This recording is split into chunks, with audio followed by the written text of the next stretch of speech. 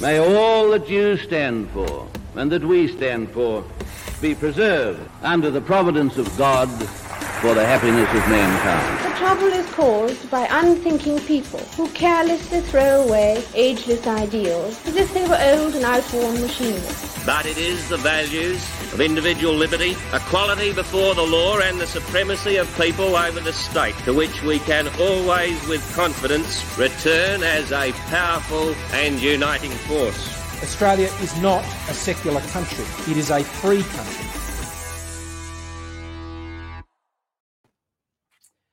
G'day and welcome to Pellowe Talk. I'm Dave Pellowe, and today on the panel I'm joined again by Dylan and Matthew, but we also have joining us a welcome and familiar face to many of you, Alexandra Marshall, who's been slaving away in the salt mines of Uzbekistan or somewhere like that.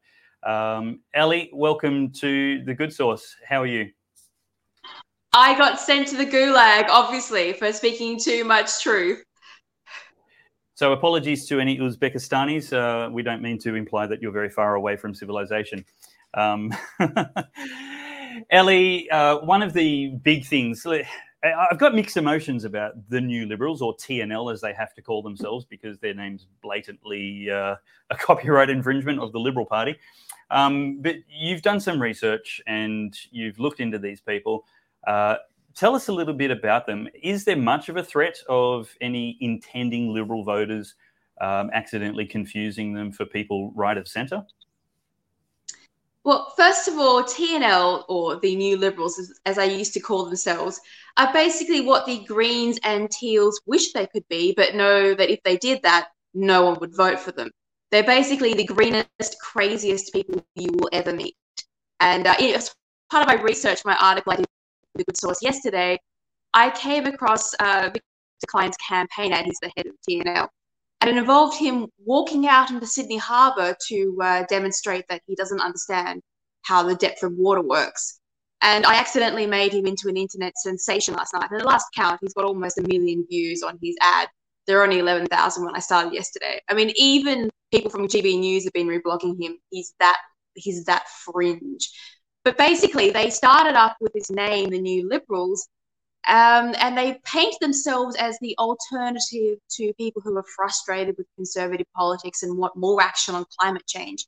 So yes, they did basically deliberately try and steal a few conservative voters with their name, and the Liberal Party, quite rightly in this case, decided that was not okay and made them change their name to just TNL, although they still pretty much called themselves the New Liberals.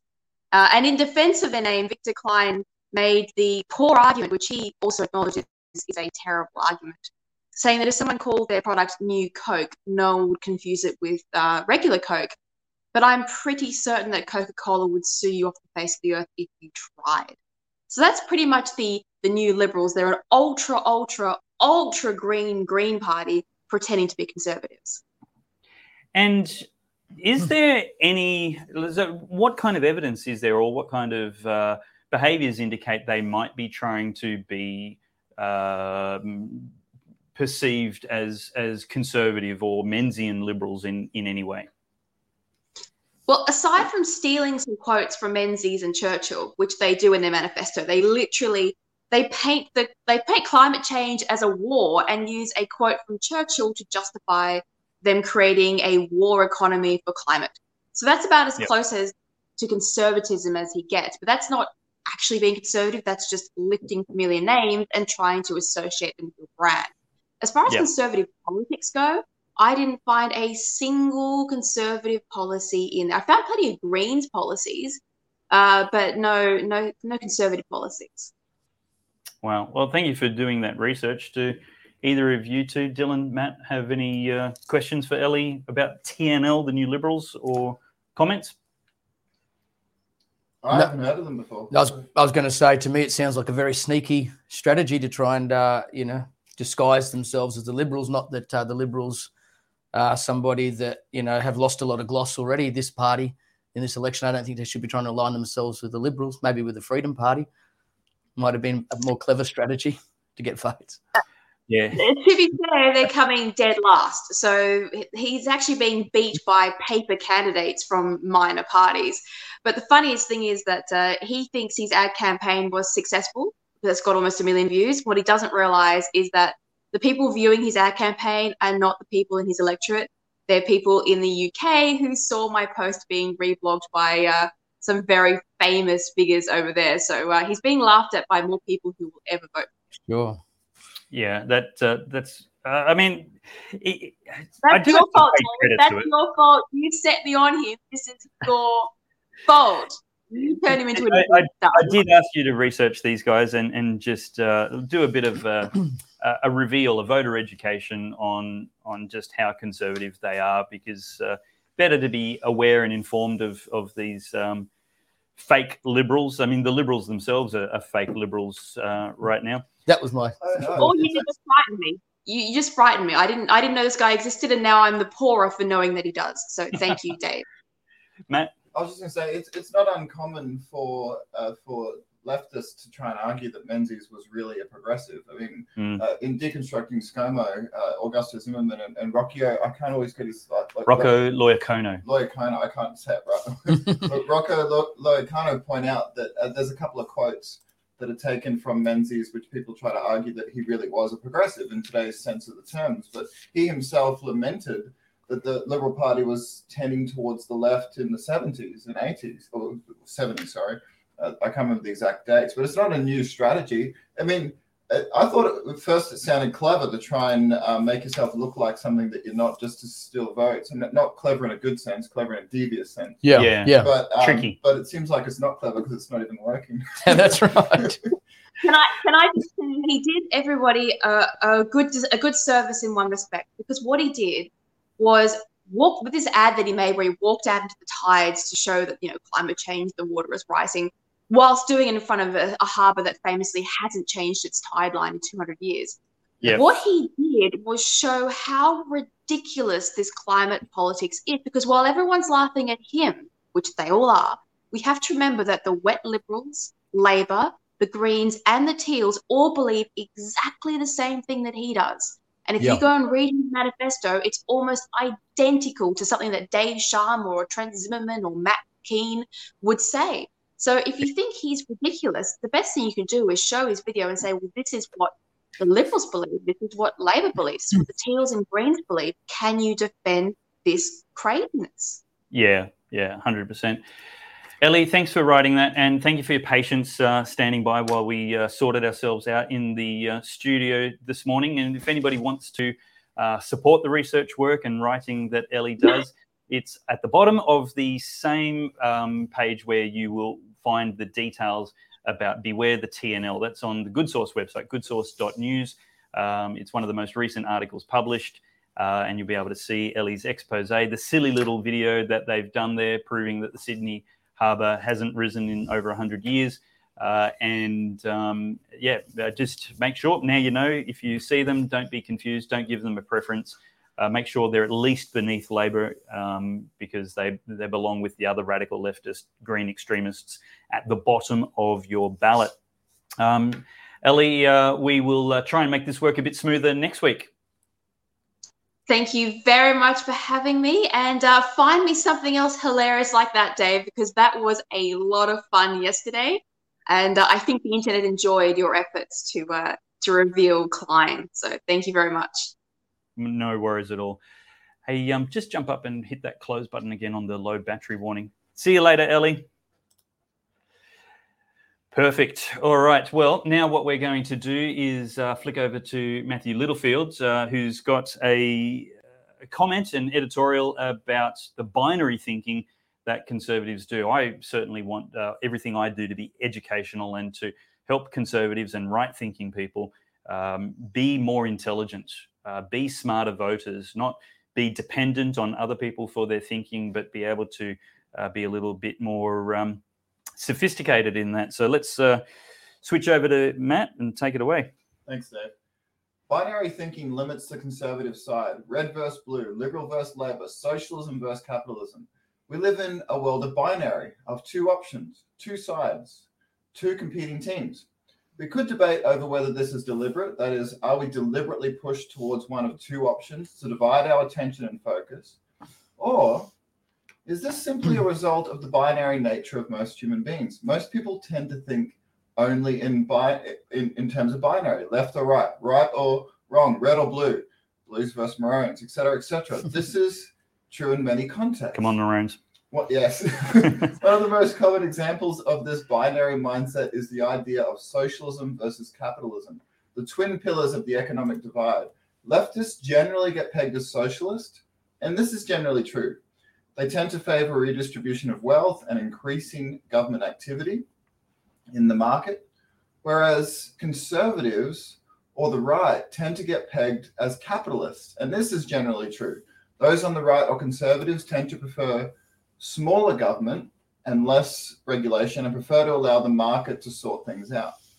Now, the interesting thing about these two systems is that you can show examples of both of them which work reasonably well. For example, Scandinavia tends to be far more socialist than North America, whereas it is at the same time a very wealthy place.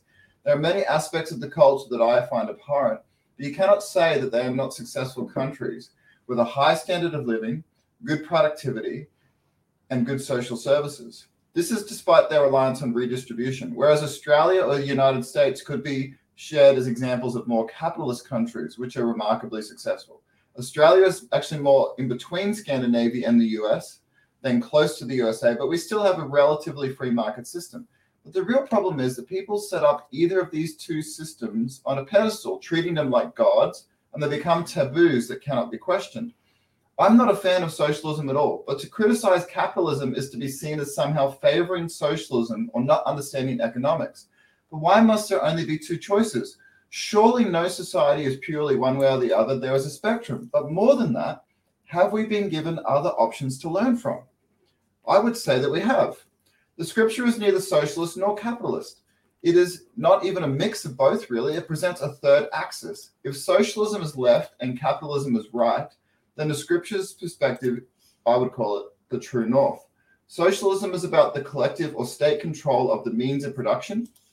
Capitalism is about the free exchange of goods and services and decentralized market-based production. Socialism gives the control of all the resources of society into the hands of the state. That's at one extreme. Capitalism gives it into the hands of the industrious. It's the other extreme. But for a time, only for a time. Both systems have flaws, but the capitalistic system is inherently prone to being given over to debt, ever increasing debt. This is a problem. So in a capitalist society, debt being paid is considered sacred. This means that rather than protect the property rights of the debtor, the property rights of the creditor are favored. This leads to an increasing problem of the lenders having more and more and the debtors having less and less. This will result in eventual collapse, but because capitalists put the emphasis on paying debts being sacred, you cannot call for the debt to be cancelled because to pay back money with interest is just, as somebody told me that just yesterday. The scriptures, however, present a few key things to avoid this problem.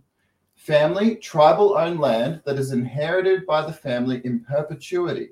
It can be sold, but must be returned after a time. This allows a degree of trade and commerce, but ensures that eventually the indebted family are restored to their property. The debtor's right to keep their property is considered more sacred than the creditor's right to be paid back their money with interest. This de-incentivizes lending lots of money, which is important. Regular cancellation of debts. In the Bible, regular cancellation of debts is a must, and it restores back people's ability to provide for themselves and be productive. Debts are unavoidable. They will happen. You cannot get rid of debt completely. So people must be freed from this burden periodically. And the foreigner is charged interest, but not the member of the community. This ensures that local workers, producers, and business owners can outcompete foreigners coming in, ensuring that their community is protected from being destabilized from outside sources. None of these policies are capitalistic, but they're all good. Let's consider them. That's very interesting.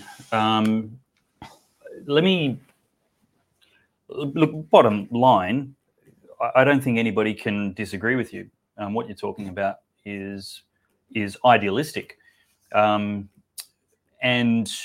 the problem is that I mean, are you suggesting this be an election platform policy? Let me ask you this question.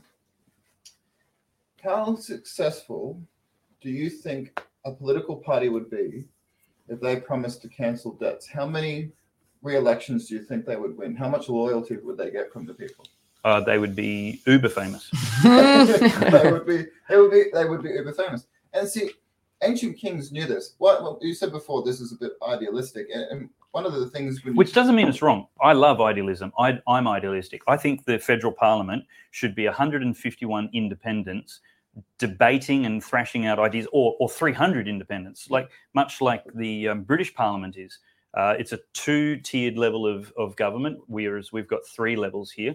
They don't do away with the federal or the state. They do essentially with the councils. They're just many more states. Bottom line is there's lots and lots of independents, locally representative, popularly elected, and they really thrash out ideas. And because there's many more MPs who aren't in the cabinet and party loyal, there's many more MPs who actually get to advocate for the people's interests without party loyalty.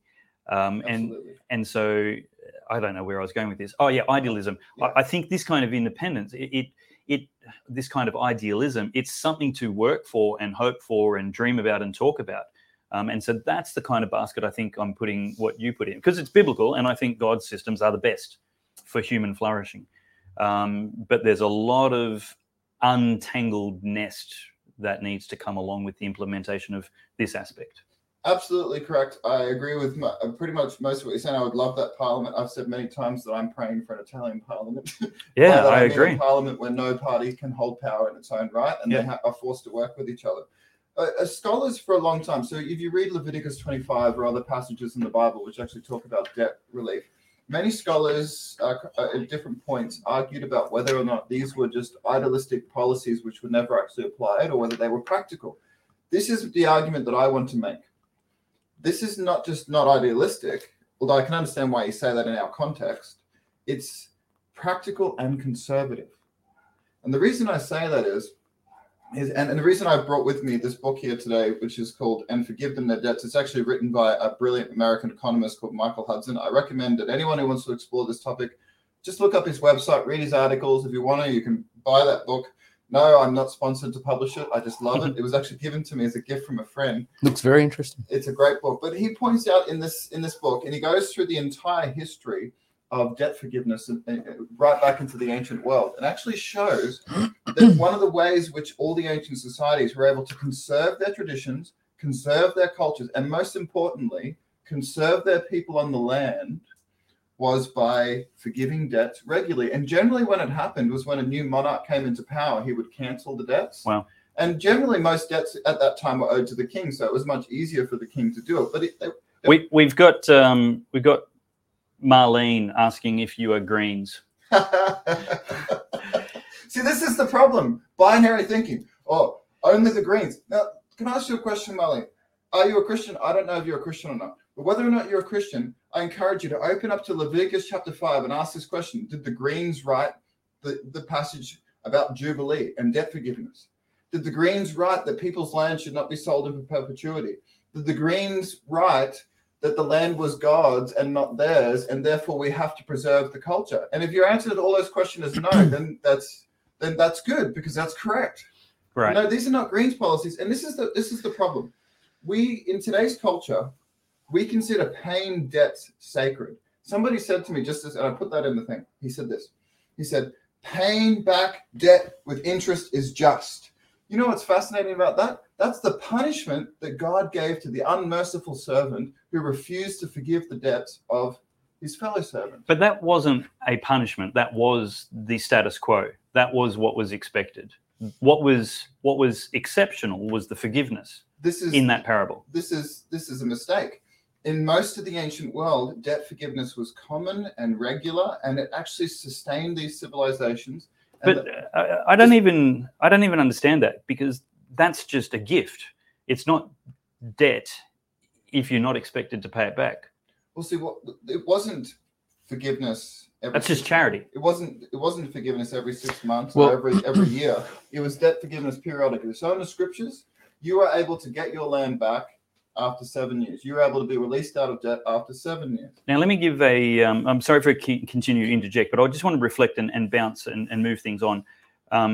Campbell Newman, for example, thinks that the Port of Brisbane should have been leased for 100 years because he didn't want us to lose ownership of it or control of it. He wanted it to be returned to the people. And whether you're with 100 years or 7 years, it's kind of the concept, I think, that you're talking about, whether it's debt forgiveness or basically what if this was a system that people, so introducing that today would disadvantage and ruin a whole heap of people.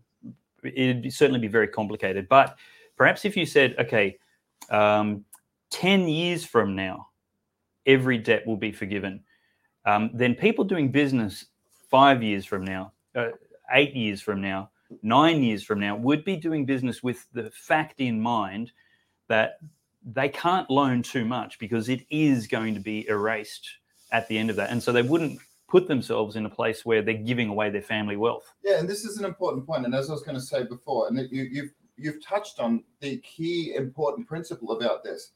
Debt is erosive. And I know Dylan's going to have a lot to say about that. But debt is erosive and debt enslaves. And so the problem is it's also really easy to get in our society. And what we want to do is find ways to limit debt. And one of the simplest ways to limit how much a moneylender is willing to give is to point out that there's going to be an end clause on when they're going to be able to keep collecting that. Brilliant. And so the whole goal of this is why I said this policy is conservative. It conserved the amount of debt in society. It conserved the amount of debt in society. It conserved people on their land, and it conserved the traditions of the culture.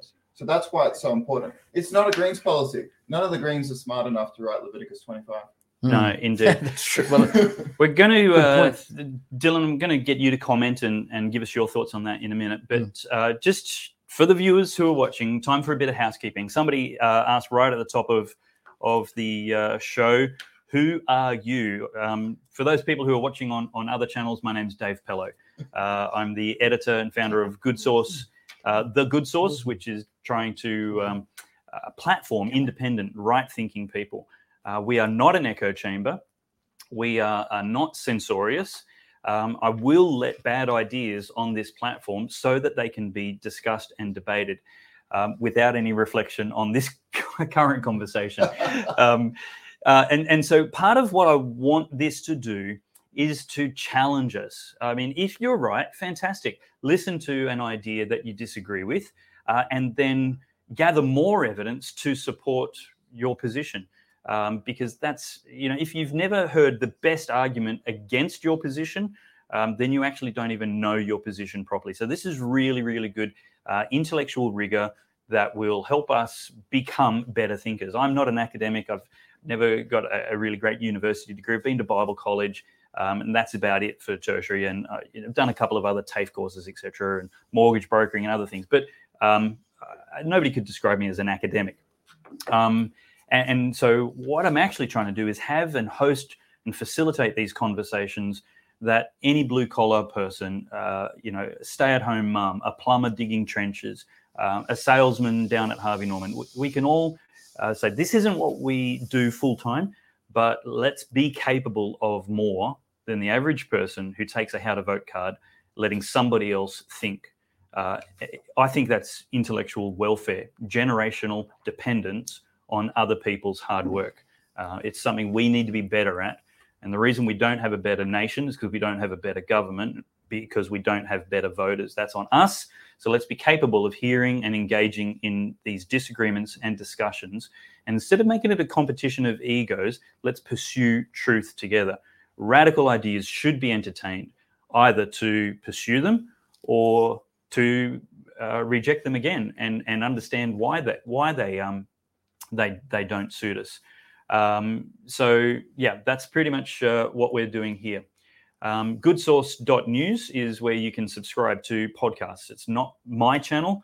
I'm just the editor, and we try with a team of volunteers and staff to put up as many independent thinkers as we can. And we're trying to do this in not just the print format, but also in video and podcast. So look for us on your podcast channels and subscribe to the newsletter at goodsource.news. Now, Dylan, how does this all sit with you? Let's, I guess, just start with your broad thoughts without any specific question from me. Oh, thanks again, Dave, for having me on today. And I just want to say, firstly, that the aircon is a little bit more pleasant today. I think I almost caught a cold last time I was in here.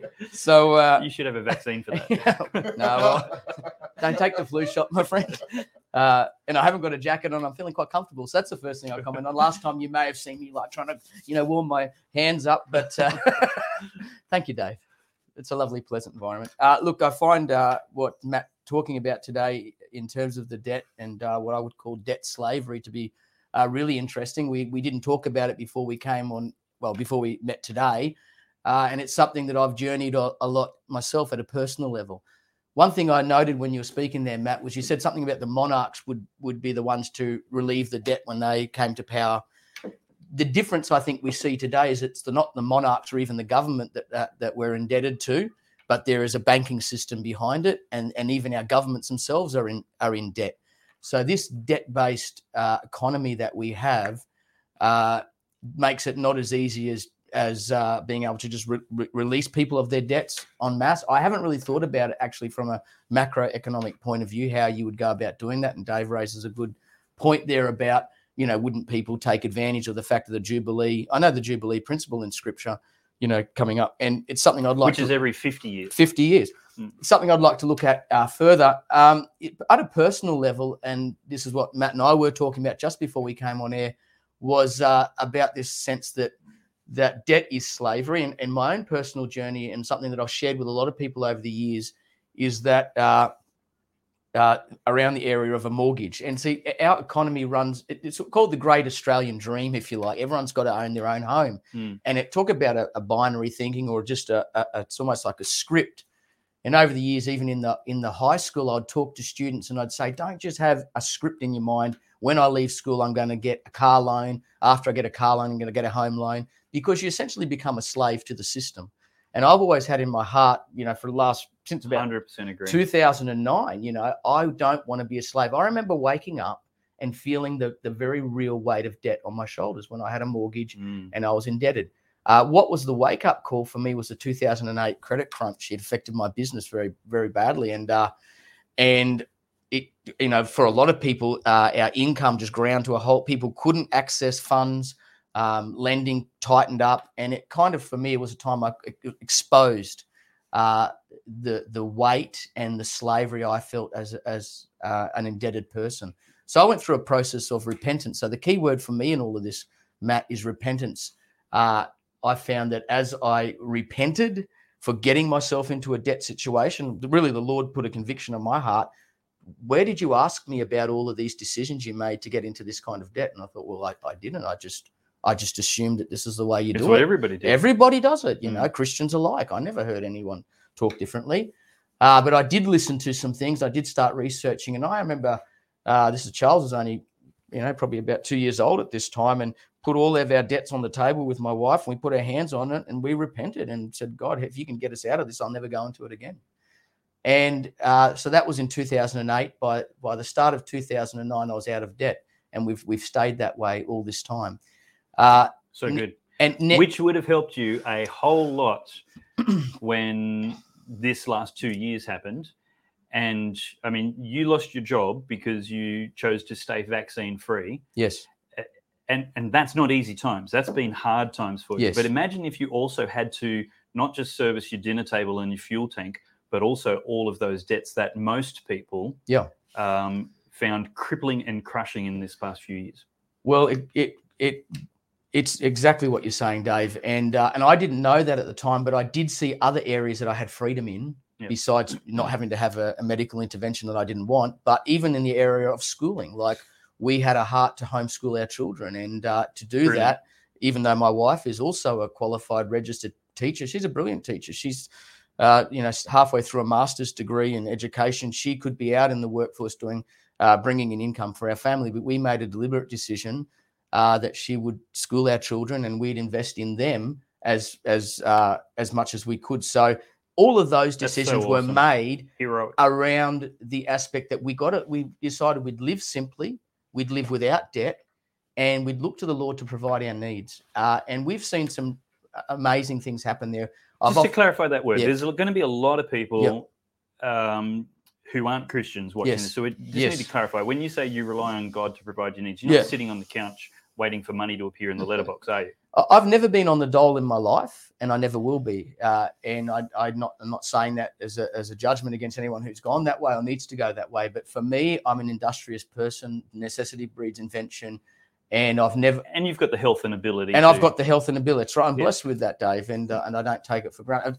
On that note, we talk about insurance. I've never had a flu shot in my life. I'm the healthiest bloke on the school campus, and I'm the one they kick out because I'm an infection risk. It's ridiculous. But what a joke. What a joke. So, Dave, what I meant by providing a lead as a Christian, you're right. As a Christian, I think there's another word that I guess we could explore over time, even on this panel, is the idea of covenant. Yeah. When we go into a banking arrangement and we get a loan, it's really a covenant with the bank, and yet we are covenant people with God Almighty. And so perhaps you can answer this question from Judy. Do you want to just finish that thought first? Yeah. So by going into, when I go into, if I was to go and get a mortgage, I go and make a covenant with the bank. Now, let me just say a couple of things about the banking system. It is a debt-based. It is a debt-based system. It is a fractional reserve lending system. It's a quantitative easing system. So what that means is that it's false weights and measures, Dave. I'll keep this quick. I know you want to move on.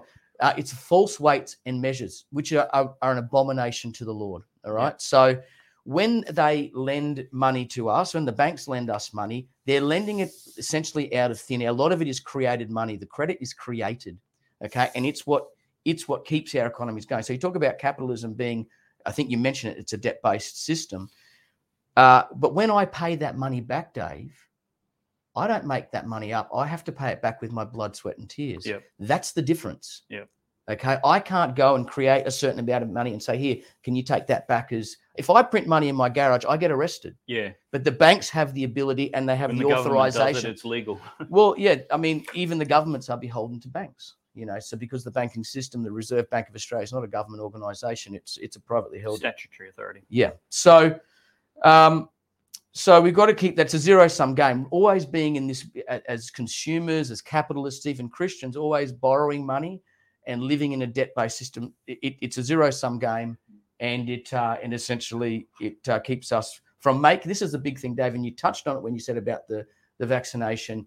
We make decisions against our conscience and out of a slave mentality. It's a very real thing. And I would be a very rich man if for everybody who said to me, Dylan, I wouldn't have taken the shots except I have a mortgage. Yep. Except I have a mortgage. And I'm not critical or judgmental. I think there's been, the scripture says for a lack of knowledge, my people perish. And I think that, this topic needs to be discussed more. And maybe this will be the wake-up call that it was for me in 2008 for a lot of people. Yep. But I thank God every day that I didn't have that taskmaster of debt on my back telling me to take Praise God. Yeah. Let's throw to Matt if you want to have a look at some of those questions on the screen and just respond to any of Dylan's comments that you want to. So I want to respond to something Dylan said, but let's just look at what Judy said. Debt forgiveness. I don't understand it. My disclaimer.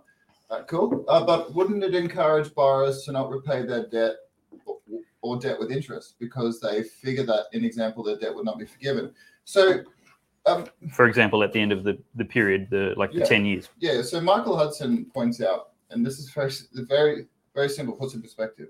Debts that cannot be paid, will not be paid, and should not be paid.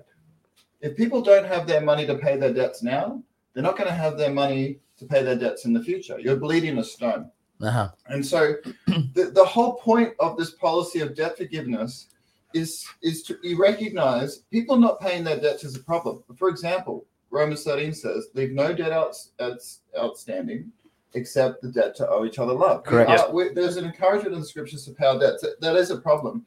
But the whole concept of debt forgiveness recognizes that the greater problem is the money lenders. Mm-hmm. The money lenders exploiting people, as somebody pointed out there, the oligarchs. Now, I want to give an example of this, and everything that Dylan said there, I love. In fact, the person who bought me this book has the very same perspective, and I have a very similar perspective. There's one minor difference, and that's a few years ago, my wife and I said I was actually of the exact same view.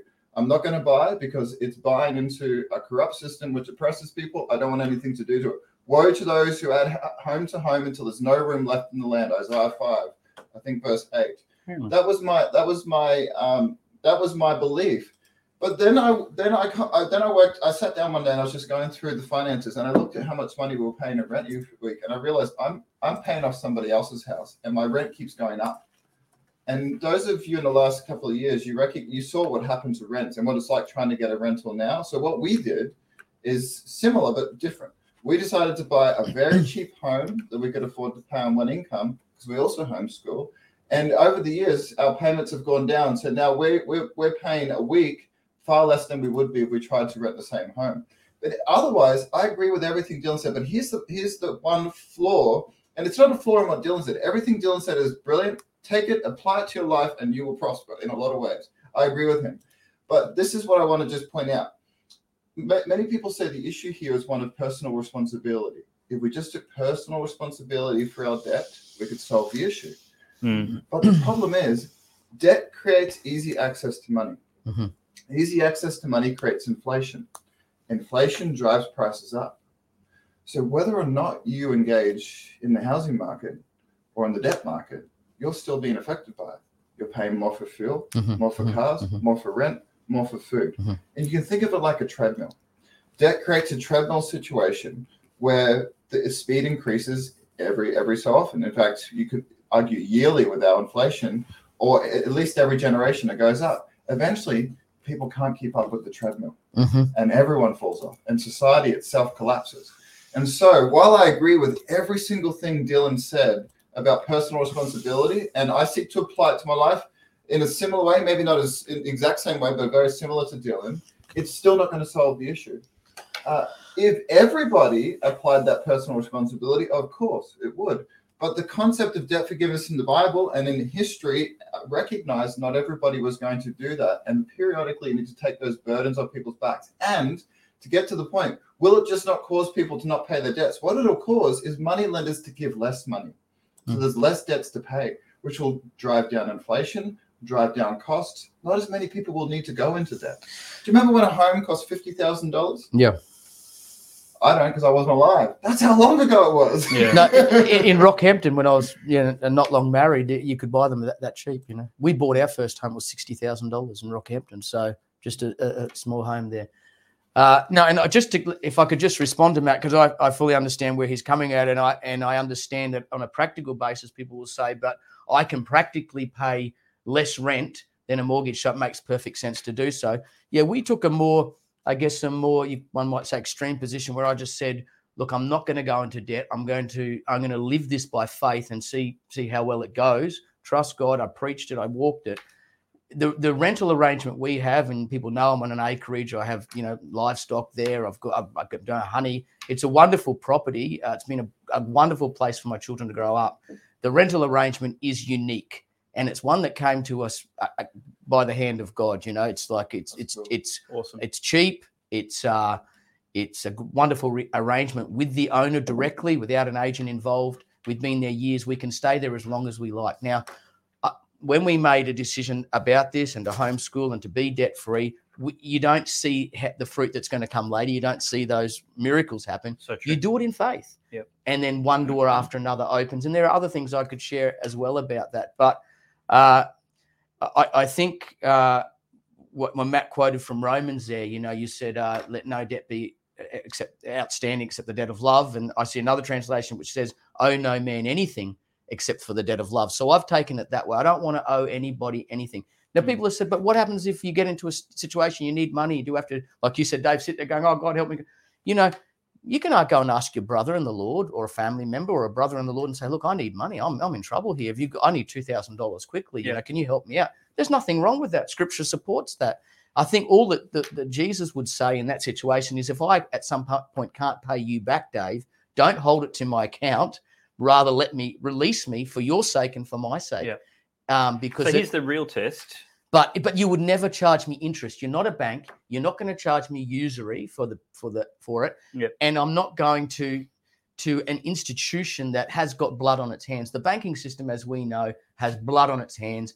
And so what you're right, Matt, a lot of what this was about for me was a philosophical decision. I do not want to go into covenant with you.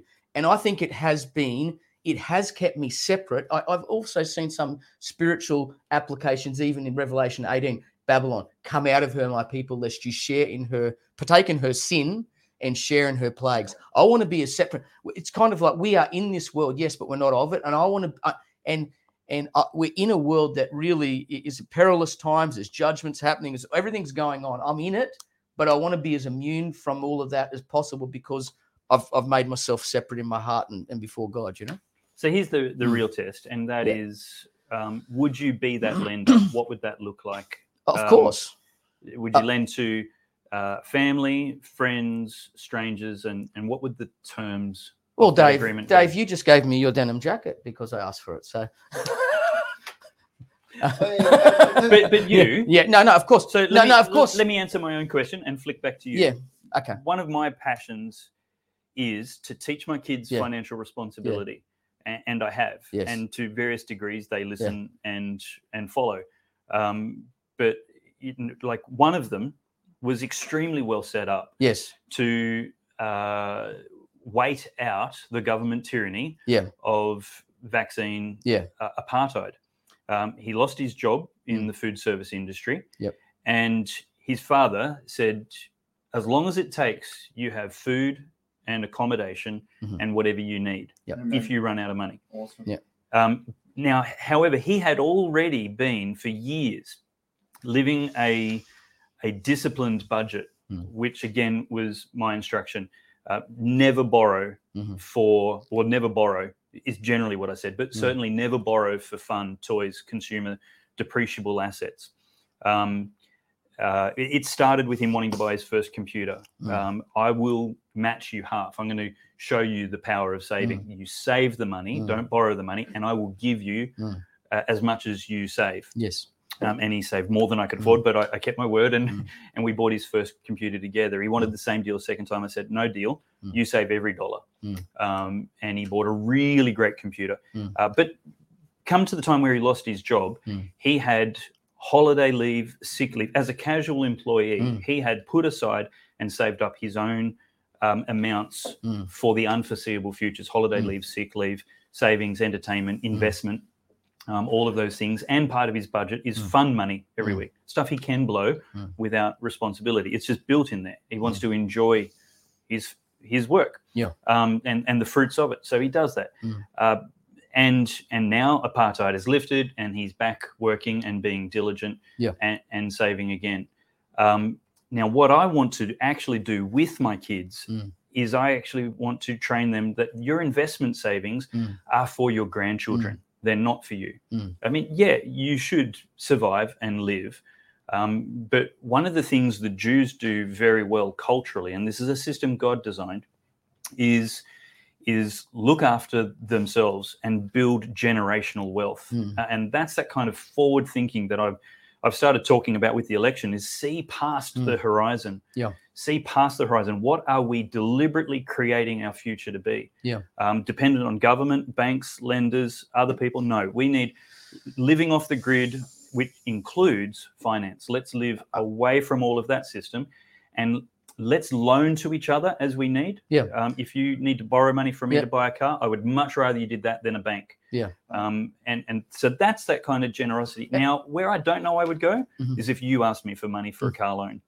I think it would depend on what I could afford. Of course, look, it's and that's why I think Paul says to Timothy, charge the rich, to be not high-minded, and they have a risk and by charge, and generous. In this economic conversation, he doesn't mean charge; he means instruct. Instruct. In a strong way, not tax the rich. Because listen, some of us are gifted in those areas, and some of us are released into business, and some have economic, wealth, and the Lord just wants us to use that. We've got to look at a kingdom economics situation, and in our own walk, Dave, and I haven't, by the grace of God, had to go up to someone and ask them to do what I just gave an example, to borrow the money. But if I had to do that, I would go to my brother and rather than go to the bank. I found when we made a decision to get out of debt and to live that way, it made us much more transparent and honest in our dealings. So we went through a very difficult time financially around that time. We went through fire to come out of debt, and I could go through the different miracles. I sold a house. We got out, but it's detoxing, isn't it? It's detoxing. It's testing. It's testing. And here's the thing: there would be occasions where someone would say, "Oh, can you come and do that?" And I say, "Look, we'd love to come, but quite frankly, we haven't got enough fuel in the car to do it." Yeah. But rather than put on the credit card, get out of family events. it worked quite a few times until they started giving us fuel money. No, but if you just put it on the credit card, if you know what I mean, you are masking something, and our society is good at that. You've heard it, fake it till you make it, and all this kind of thing. It's something right. we do well. So why not be more honest and transparent? Let me tell you this. Since we made that decision, we have seen some beautiful things happen. We have given away cars, right? And I'm not saying because we had multiple cars and we had to. No, we did it in faith and because we felt it was the right thing to do, and we saw a need, and the relationship that came out of that was beautiful, a bond that only God could do. But at the same time, we've received cars, and so it's an economy of give and receive, rather than buy and sell. It's sow and reap. And it's God's economy, and we need to rediscover it more. And I think what's happened is, as Christians, it's like, I sometimes think it's like Hebrews living in Egypt. We're reliant on a system, and we've forgotten who we are. Yeah. When Moses came to the Hebrews that were in slavery in Egypt, and he told them about what God had promised them, it said they could not hear him. Get this, because of their harsh slavery and their bitter judgments or something. They could not actually even hear Moses. He was trying to tell them something, and that's why they rejected him. Yeah. Because of the fact they were in there treading out mud bricks every day, building Pharaoh's store cities when they had a destiny to be in the wilderness, worshiping him and being a nation unto themselves. Yep. I think there's some parallels for us. I think the sooner we can get ourselves as Christians out of this banking system and out of this corrupt world system, the world in its current form is passing away, and we need to be immune from it as possible. And that's important. And this comes back to the personal responsibility thing. The less of us who engage in it, the less power they have, the less influence they have, the less they're able to take control of other people's finances. You'll like this, Dave.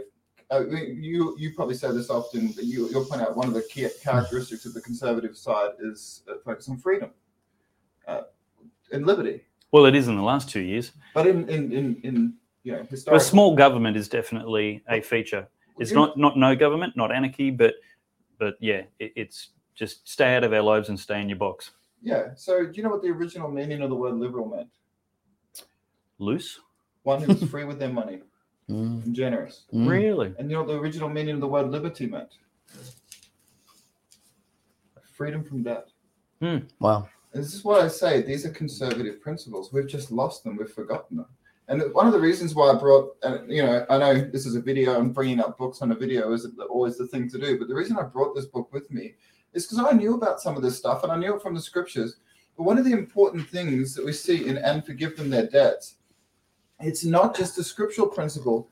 Ancient societies knew this. In fact, think of Mesopotamia, the ancient, like what we now call Iraq and Iran, these places where Babylon was, right? These societies were built in precarious positions. Yet they lasted for centuries, even millennia. And one of the reasons they were so stable for so long is because they forgave debts regularly. And and think about this, right? Australia's not a very old country. It's not very old at all. And America's not a very old country. And you know what? China is using that against us right now. Exactly. Debt slavery. Exactly. They are conquering the world through our wallets. And they don't even need to land a foot on Australian shores. They own half of us already. They learnt it from us. And we've seen these modern Western nations, which were these bastions of wealth and prosperity and liberty, starting to fracture because they're not reigning in debts because they haven't learnt the wisdom. They haven't learnt the wisdom. Switch, Chris. They haven't learnt the wisdom that these ancient societies knew. You mentioned the Jews and their forgiveness before, but I would argue the Amish are even better at it. Yeah. One of the things the Amish do, and this is beautiful. I've got people in my church who love the Amish, and I did some of my postgraduate studies on the Mennonites. When the Amish have a new couple who come to start their life, you know what they do? This is what they do. They give them a house They build them land, Wow. they build them a house on it, and they start them off life debt-free. When what happens? When they get married, when a young couple get married. That's what I want to do with my kids Look too. at that. That's beautiful. And now what do? We do the opposite. We tell them, get in debt for a degree that might be worthless, get in debt for a car, get in credit card debt, and try to get yourself out of it for the rest Microphone. of your life. I think we haven't turned on the back. Let me check your mic, Matt. No, we haven't got you on. It was on before. Trying out a battery. Because it was on. Was it? Okay. We're just turning his microphone back on to solve it. Could people hear me? Daniel said it's hard to hear you. They would have heard you at least through me and Dylan's mics. Yeah. Let me say that last bit again, because this is really important. I have one quick response. Yeah. And then when you jump in, what the Amish do when their young couples get married is they give them land, they build them a house on it, and they start life debt-free. And they're one of the wealthiest communities in the world. Yeah. And they live simply. I'm not saying we have to live like the Amish technologically, but culturally. There's something to be... Look, we need massive culture change. There are so many areas we need massive culture change. And Dylan, applause to what you and Fiona have done, because that's absolutely what I advocate. This is a Stalinist idea that women have to be in the workforce. It's an absolute Stalinist idea. That is who Albo is channeling when he says we need to get more women in the workforce. More childcare. We need to close the gender pay gap and everything else like this. Absolute rubbish. Women should be able to make whatever choice they want, but let them make their choice. If they want to work, let them work. If they want to stay at home, facilitate, encourage, and empower them to stay at home and have all the benefits of somebody else who you describe as participating in the economy. Of course they're participating in the economy. They're creating taxpayers and producers and consumers, and they're doing the government job of raising, when they're doing the job which benefits government. It is not the government job, I misspoke. It is the parents' job to raise virtuous citizens, because democracy will absolutely fail with a citizenship, a demos, that is not virtuous. It can only work. Otherwise it turns into a malevolent form of government, which is exactly why the government got away in Victoria and Queensland and South Australia and Western Australia and various places. They got away with totally transgressing our civil liberties over the last 2 years. People are already slaves. Is because the government was occurring with the permission of the governed. And that is because we had a lazy, lethargic, ignorant citizenship who believed respecting the government was the highest good, instead of the government being in its God-ordained boundaries. I actually want to move on. We're at 8 minutes towards the end of what I want to do. But I've got an important video from Dylan where he spoke at a freedom rally at the Gold Coast on Saturday, just gone by. And look, guys, we're just practicing, trying to get this show developed and honed, and we're trying to get 3 or 4 conversations under an hour. But we're going to go over the hour mark today because we need to, and we're not going to create a master out of some of these objectives. We will, lots of people saying that they can hear Matt. He's got a good projecting voice there. But Chris, when you're ready, roll that video, and we will have a chat about it when it's finished. Our first speaker from the Freedom Movement, Dylan Oakley, and he's also going to open today with a prayer. Welcome, Dylan.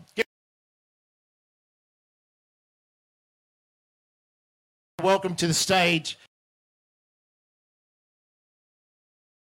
Our first speaker from the Freedom Movement, Dylan Oakley, and he's also going to open today with a prayer.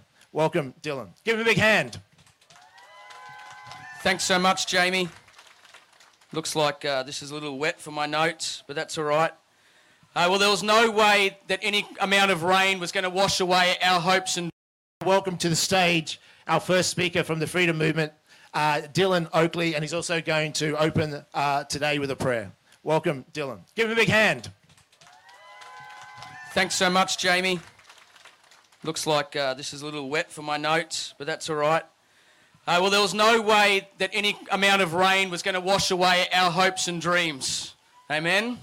There was no deluge of rain today that was ever going to extinguish the fire in our bellies to see political change in this nation.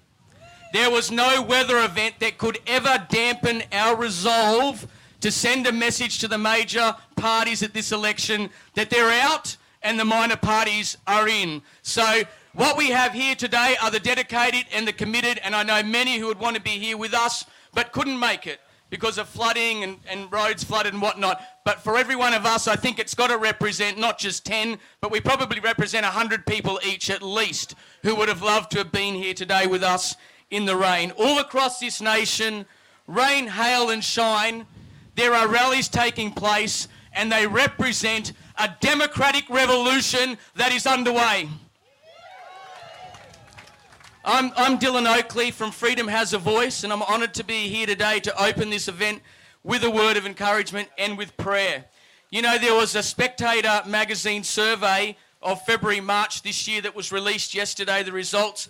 They surveyed 26,000 respondents, and of those respondents who were vaccinated, 77% said they felt extreme pressure to take an injection that they did not want, and the main reason was to keep their job. 77%. And of the unvaccinated in that survey, almost half of them felt extreme pressure. Extreme pressure, does that equal freedom of choice or not? So the context of this rally and rallies around this nation today is that rogue governments and corporations have arrogantly tried to inject us with something we do not want to be injected with. We have bodily autonomy. It is sacred. It's our freedom birthright. You can't have it. It's not for sale. And it's pure evil that you would try and plunder it off us. Particularly at the threat of our jobs and our livelihood. That's the context to which I'm speaking to. I'm a teacher of 23 years. I'm barred from a classroom in Queensland. I've taught at university. I've given blood, sweat and tears to the education department in this state. And my livelihood, my career, my income has been stripped off me because I refuse to surrender my bodily autonomy to a rogue state ALP government. The survey goes on to say that 52% of respondents in that survey of 26,000, get this, 52% voted for major parties in 2019. Now when the survey asks them what are their intentions for 2022, do you know how many are going to vote for the majors out of that 26,000? 5%! 5%! Forget about 5% for the minor parties. Try 5% for the major parties that did this election. It's a democratic revolution underway. I've got a spanner here. I often take a spanner these days when I'm talking to people because I like to use it as a prop. I'm a teacher, remember. We have a very real opportunity in this election to take a spanner and throw it in the works. Have you heard that before? Throw a spanner in the works. Well, let's take a freedom spanner and throw it right in the works of oppression and tyranny and segregation and give the globalists a headache. Let's put minor parties into our federal parliament to hold the balance of power and keep them honest in Canberra.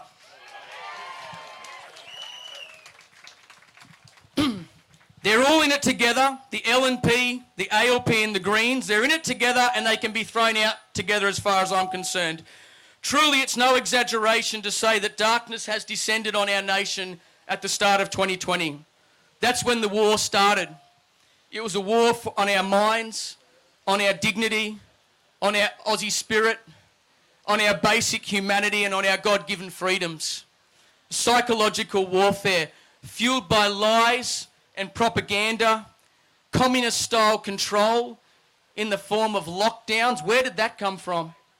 And human rights abuses, fear-mongering by rogue governments at the federal level and the state level, and the media, and shameless profiteering by Big Pharma.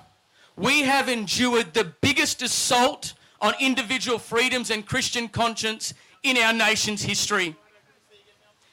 But this is not how it ends. We refuse to let it end like this.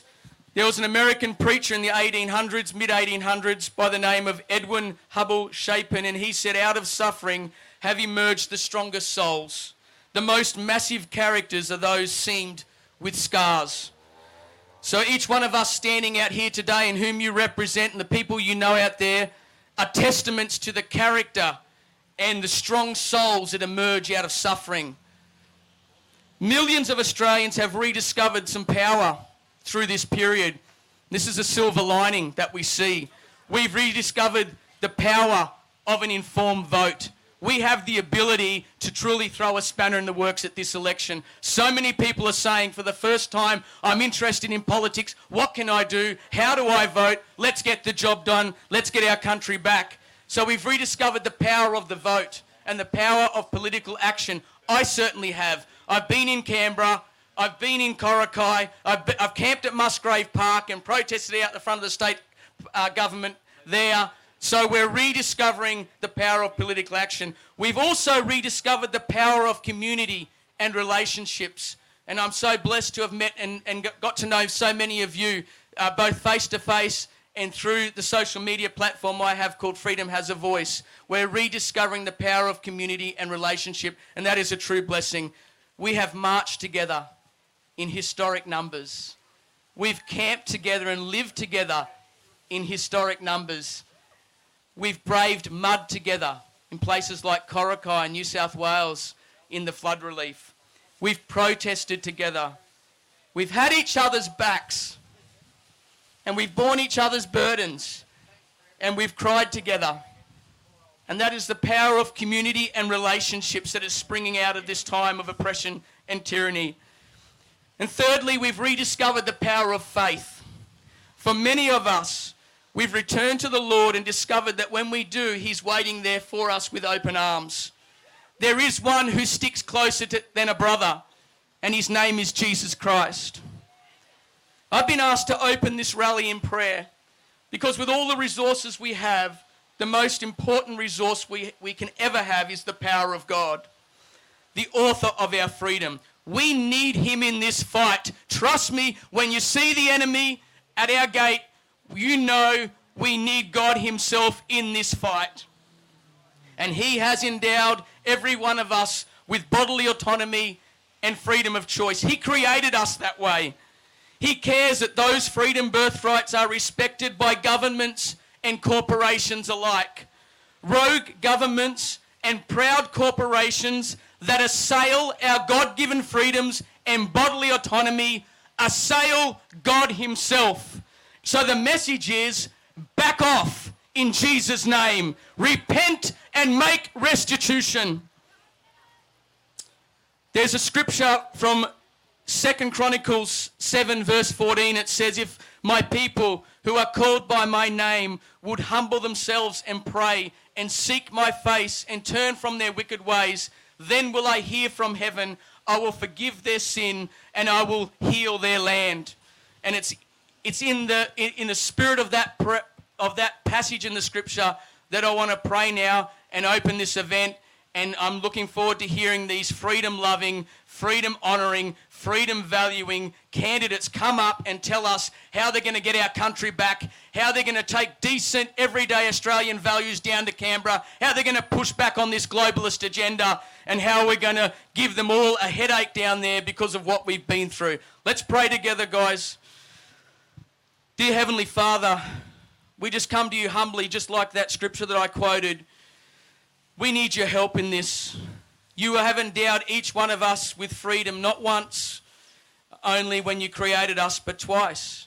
Even when humanity fell into sin as a human race, you restored our freedom through your Son, Jesus Christ. When He came and lived amongst us, died on that cruel cross at Calvary, was buried and then rose again. And you've given us that ability to have His power in each one of us. We're asking you, Father, that you would shake this nation so that righteousness may again be restored. Draw us as a people, Lord, to once again come and humbly seek your face, to pray, to turn from our wicked ways. I'm asking, Lord, that revival would sweep through this nation like a fire and burn up all the dross and reveal the true gold, the treasure that's in each one of us. So, Father, we thank you, Lord, even through the tyranny or even through the oppression, that you have a wonderful way of turning what the devil meant for our harm and turning it into good to save a nation. We need you. We thank you. And we bless your name in Jesus' name. Amen. Awesome, Dylan, fantastic job. What I really like there is that, and one of the other things I do, by the way, for those people who don't know me, my name is Dave Pellowe, on Facebook mostly, but also YouTube and other social media channels at Dave Pellowe.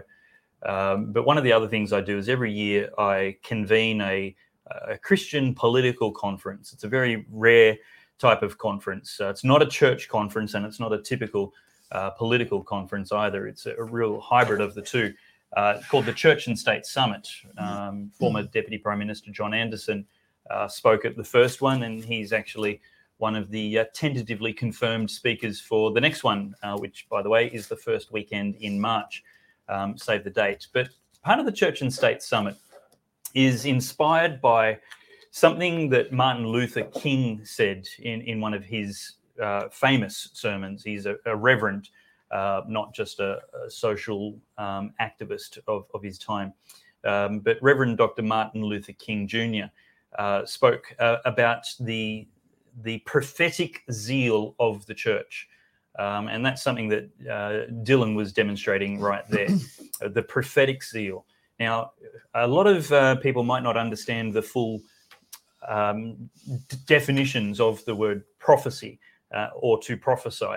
And it's not just about future telling and things that may or may not come true, or that you should avoid if you don't change behavior.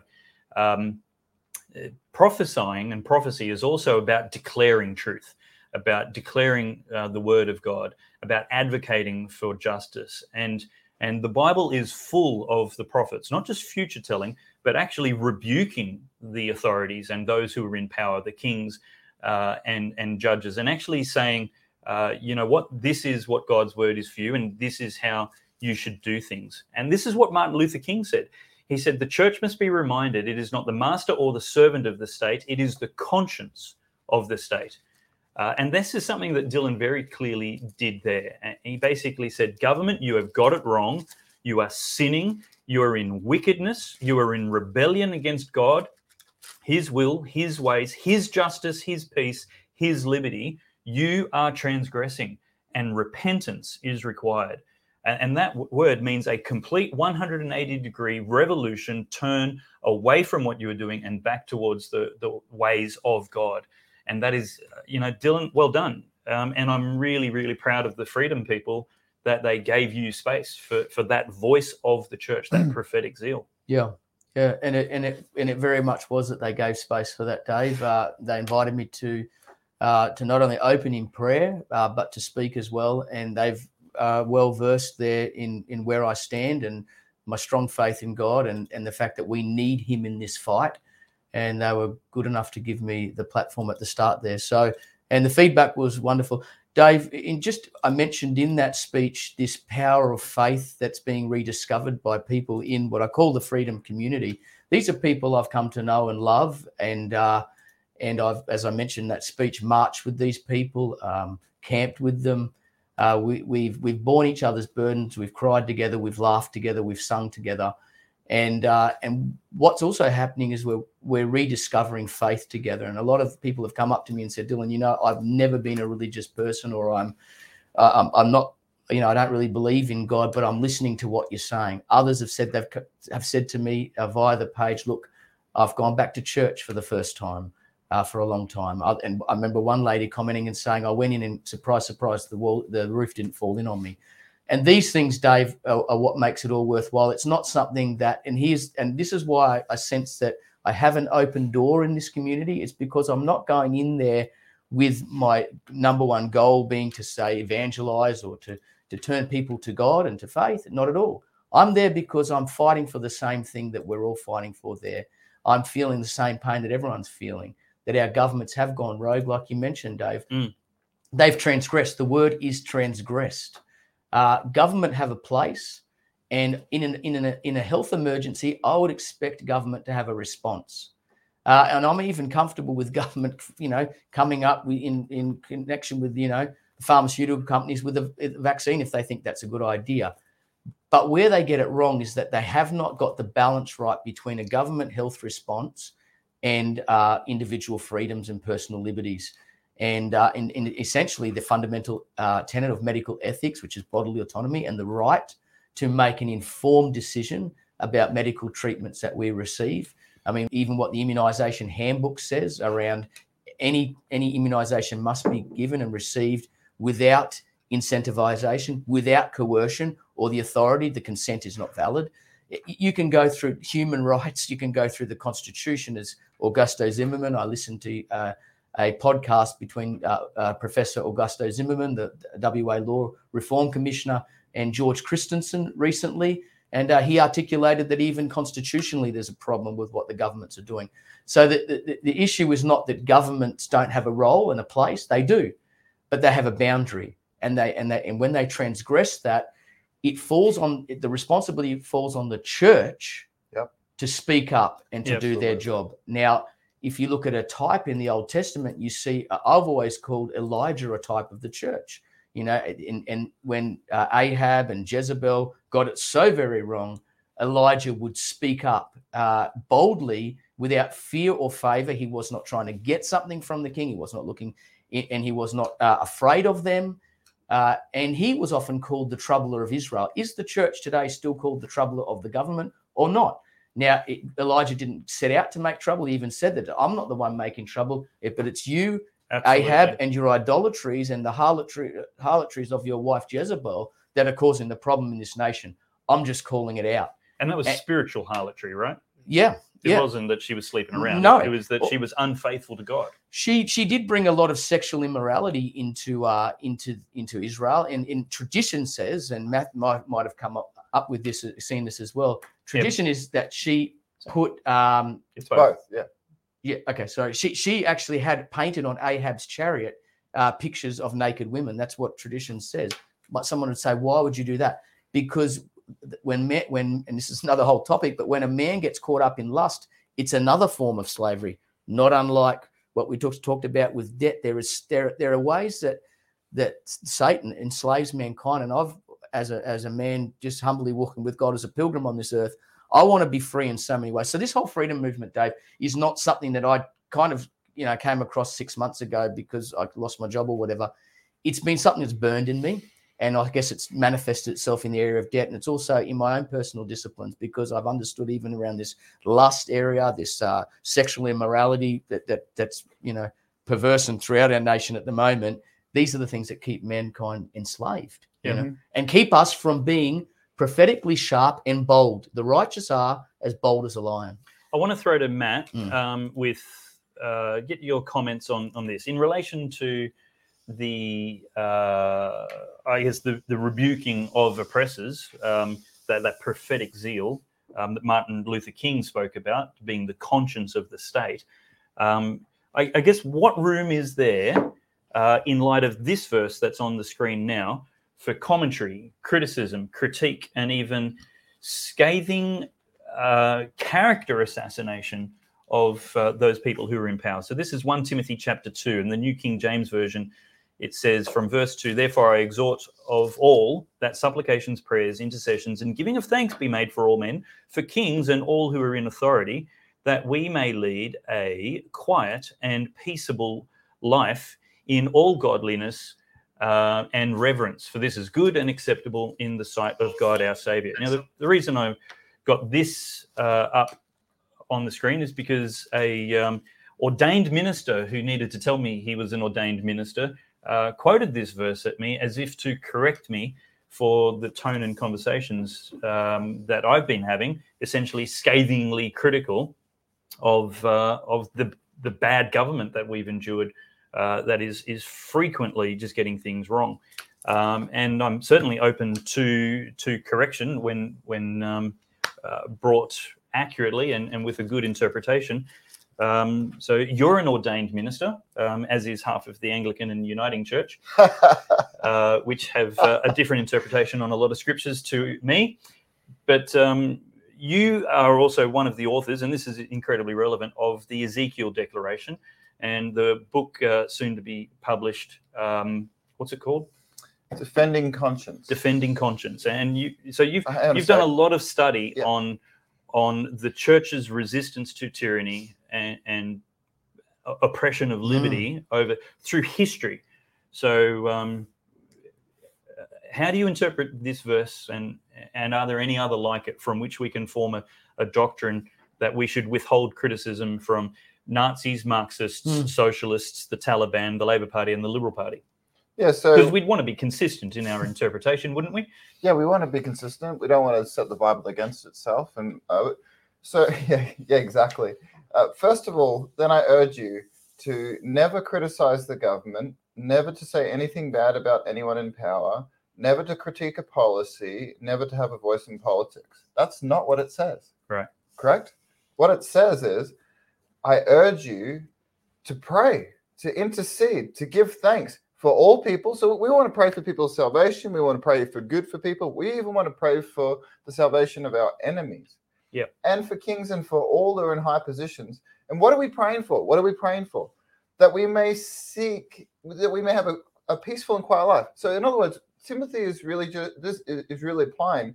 One of the desires of a Christian life should be to be left alone to follow the words of God. Correct? Left alone by government. Yeah, left alone by God. We should pray for the kind of leaders who are going to leave us alone.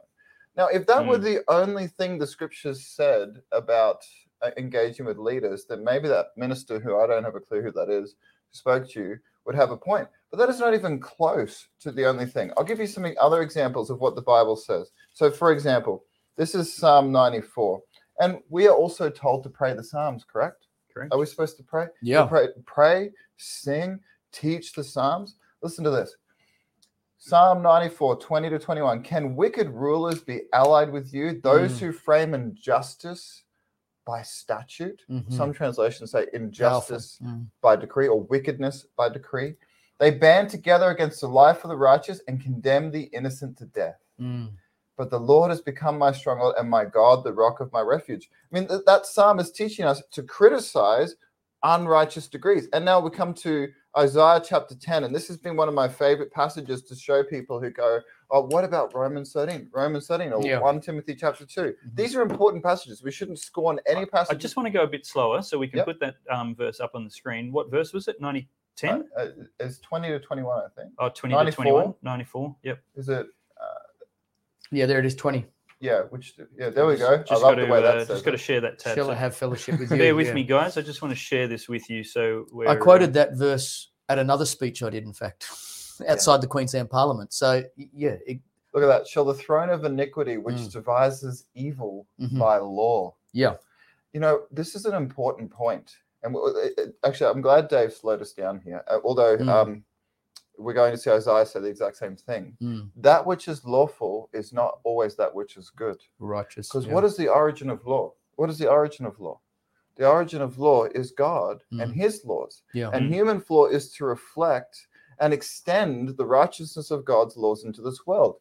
And Western societies, and we write about this in some degree in our book, Defending Conscience, how Baptists reminded the church to defy tyranny. That's the full title. Yeah. We write about this. Western nations are a rule of law society. And that is the kind of society where governors are not the law, prime ministers are not the law, politicians are not the law, judges are not the law. They are servants of the law, which sits above them. And if you read the Australian Constitution, it's by Almighty God. It refers at the very beginning, this is done in the name of Almighty God, the God of the Scriptures. It was written by people who most of them were from the old Church of England. Yep. So this is an important concept to understand. Rulers have a responsibility to make righteous decrees. And I love what Isaiah says. And you're going to love this, Isaiah 10. Dylan, because this is basically what you said. Dylan sounded a lot like Isaiah. And as you were speaking, this is what I was thinking. Verse which? Isaiah 10, verses 1 to 2. Woe to those who decree iniquitous decrees and the writers who keep writing oppression, to turn aside the needy from justice and to rob the poor of my people of their right. The Bible's not focused on rights. Really? Did I just read that? What did it say? To deny them of their right, what they are owed. Our rights are not selfish things. They're what the government owes us because they're representatives of God. And as David said many times, he's loved his neighbor by advocating for their rights. And if we don't 100%. advocate for people's rights, 100%. how can we truly be saying that we love our neighbor? Wow. And people say, well, okay, come on, Matt, come on. That's not the focus of the church. Well, you are foolish to think that way, because it was the church who taught society the importance of these kinds of rights. Yep. And the church has forgotten this. And that's why Tim, who's my co-author of the book Defending Conscience, that's why we wrote this book. We want to remind people that, and it wasn't just the Baptist church, and we point out how other Christians in the book as well did certain things, but on the particular issue of liberty of conscience, it was the Baptists and the Anabaptists first who brought that idea into the Christian discussion, and then it was the Anglicans who made it mainstream, and particularly one Anglican called John Locke. Yep. But look at this again. Woe to those who decree iniquitous decrees, and the writers who keep writing oppression, to turn aside the needy from justice, and to rob the poor of my people of their right, that widows may be their spoil, and that may be make the fatherless their prey. What will you do on the day of punishment, and the ruin that will come from afar? God is watching. Yes. And this is the concept of a rule of law society, that there is a higher law above any of our leaders, and his name is Jehovah or Yahweh or God Almighty. And he is watching over the rulers of our land, and he will call them to account. And you know who else he will call to account? And Dylan said this, the church, for how they respond to the wickedness of the rulers. I believe it's in 1 Peter, it talks about the fact that if judgment begins with the household of God, how much worse will it be for those who do not believe? And what this is pointing out here is that when God judges a nation or judges a society, he sifts the church. Let me ask you this question. Was the church just sifted? Was the church just sifted? Absolutely. And how did it respond? Shut the doors. It shut the doors and became it became an agent of the state.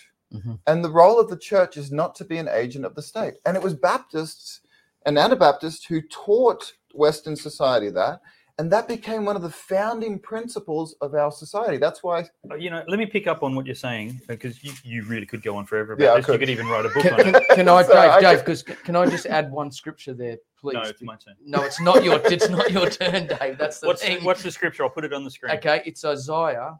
We're off to a good start. Isaiah 1 verse 17. Love this scripture. And so we're in the Isaiah at the moment because let's focus on Isaiah. I'm loving it, Matt. Because I'm looking at this one here. It says, "Learn to do good, seek justice, rebuke the oppressor, defend the fatherless, and plead for the widow."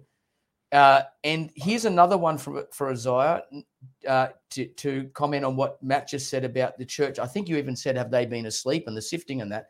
You look at Isaiah chapter, where is it? 56, Dave, verse 10. Let's just stick with Isaiah for a second here.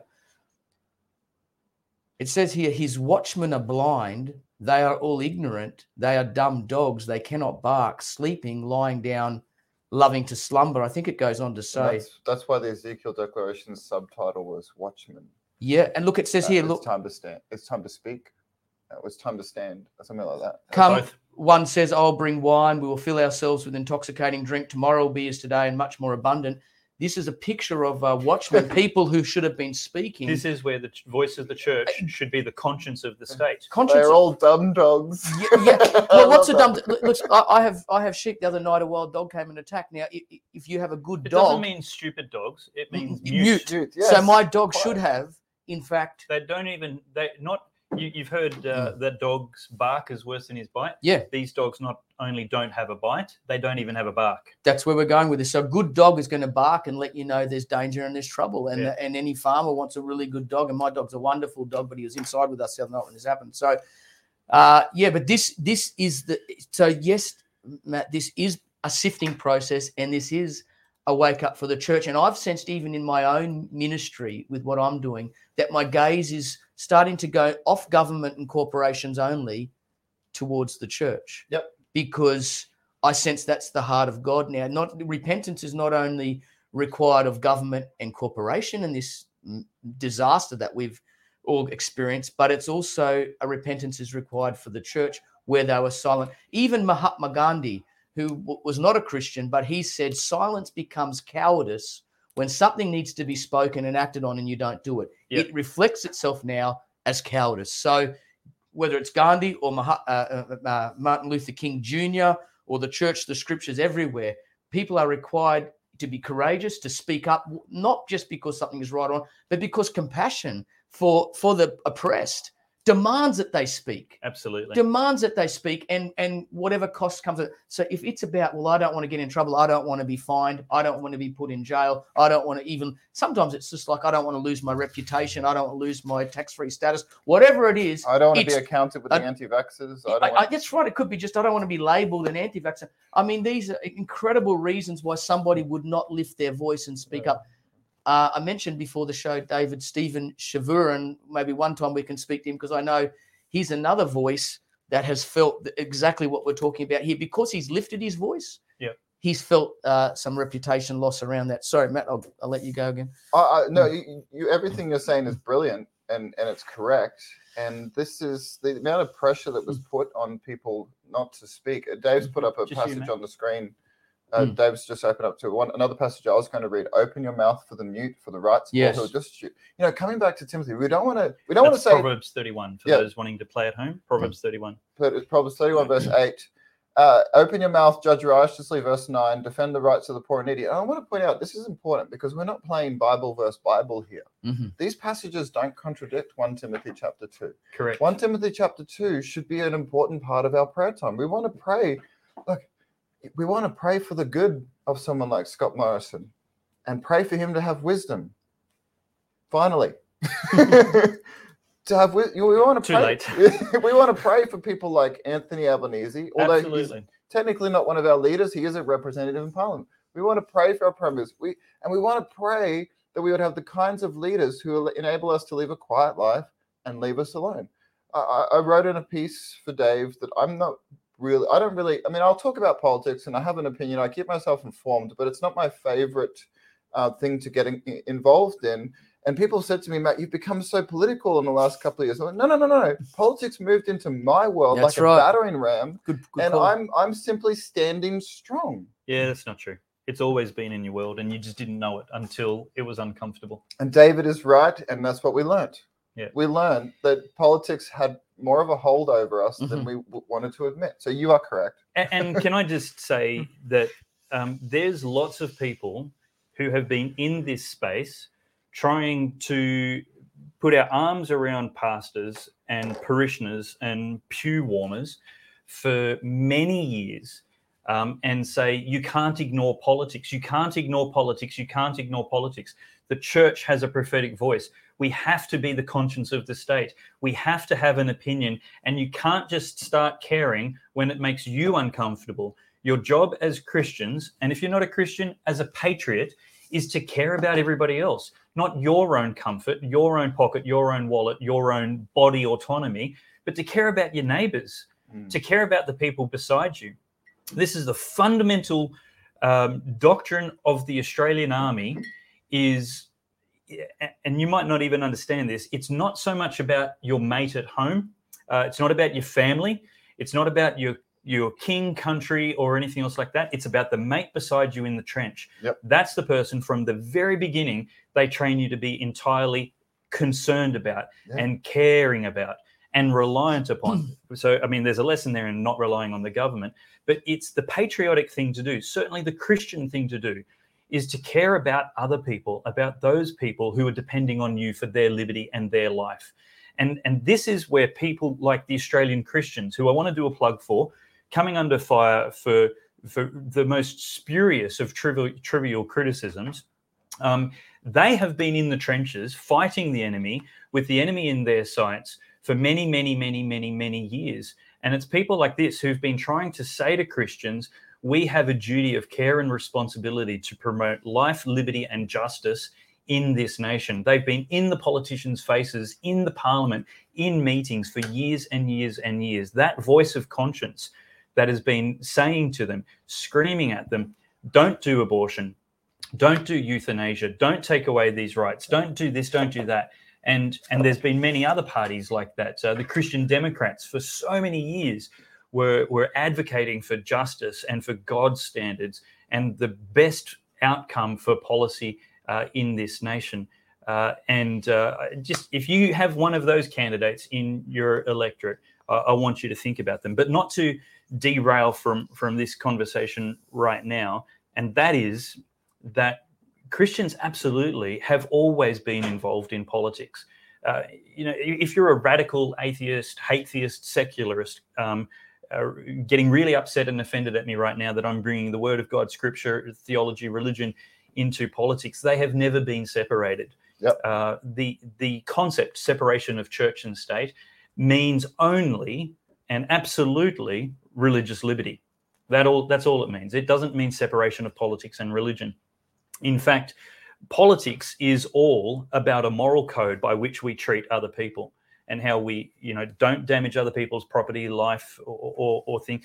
You can't kill people, you can't steal babies. That's what laws are all about. They're a moral code which keeps peace between us all. And that's exactly what religion is concerned about. It's a moral code which says the same thing. And so for those to say those things aren't related and have no business dealing with each other is just a ridiculous statement. But what we've found out in this last 2 years is that all of us have always been interested in politics. And politics has always been interested in us. But most of us didn't know until 5 minutes ago that we have to care and we have to be involved and we have to be influential and we have to have a voice. Because if we are silent, somebody else is speaking on our behalf. If we don't fill in every box on the Senate ballot above the line or beneath the line, at the point we stop numbering boxes, 6 above or 12 below, as the Greens designed it, if that's all you do, that's the point at which you stop having a say. And somebody who numbers every box is going to be in that conversation still when you're not. And that will benefit the Greens. Another little plug there. Please number every box, because whether you do or don't, if you don't, your vote will end up helping the Greens. And that's another conversation I don't want to get into right now. But I'm sorry that was long, Matt. But I just wanted to pick up on that you've said you weren't interested in politics in the past, and people are worried about it now. And I'm not even trying to correct you. You said it all perfectly. Yeah, you got it right. But this is certainly a place we need to be. Here's the lesson: are we going to stop caring when government gets out of our life? Are we going to stop caring about policies that affect other people but not us? Yeah. You know what's selfish? Selfish is giving up the rights of your grandchildren because you're afraid in the moment. Yep. That is selfish. 100%. And that's why we have to care. It's not caring because we want to get the party in that we're favorable of. It's because we want to preserve the traditions that our grandparents preserved for us. And this is the thing. In a moment of anxiety, we threw out all of the achievements that our ancestors have achieved for us. That's selfish. That's the definition of selfish. I'm afraid now, therefore nothing matters until I don't feel afraid. That no society can sustain any kind of liberty with that kind of perspective. And I'm not a libertarian. People have responded. I'm actually not a libertarian. I'm actually more accurately called myself would be called theocratic. I believe that we should be learning from God's word and applying it to our society. So I'm not a libertarian. But did you know the Bible only has 613 laws? And we have tens of thousands. And part of the reason that's ridiculous, isn't it? We don't pay attention, and they just pass burden after burden after burden. Right. And several years ago, they passed in these particular pandemic laws, and nobody was really paying attention. Nobody was really concerned about it because the last pandemic was back after World War I. And it's like, who cares? It's just stuff that they do. Well, we learned the hard way how wrong that was.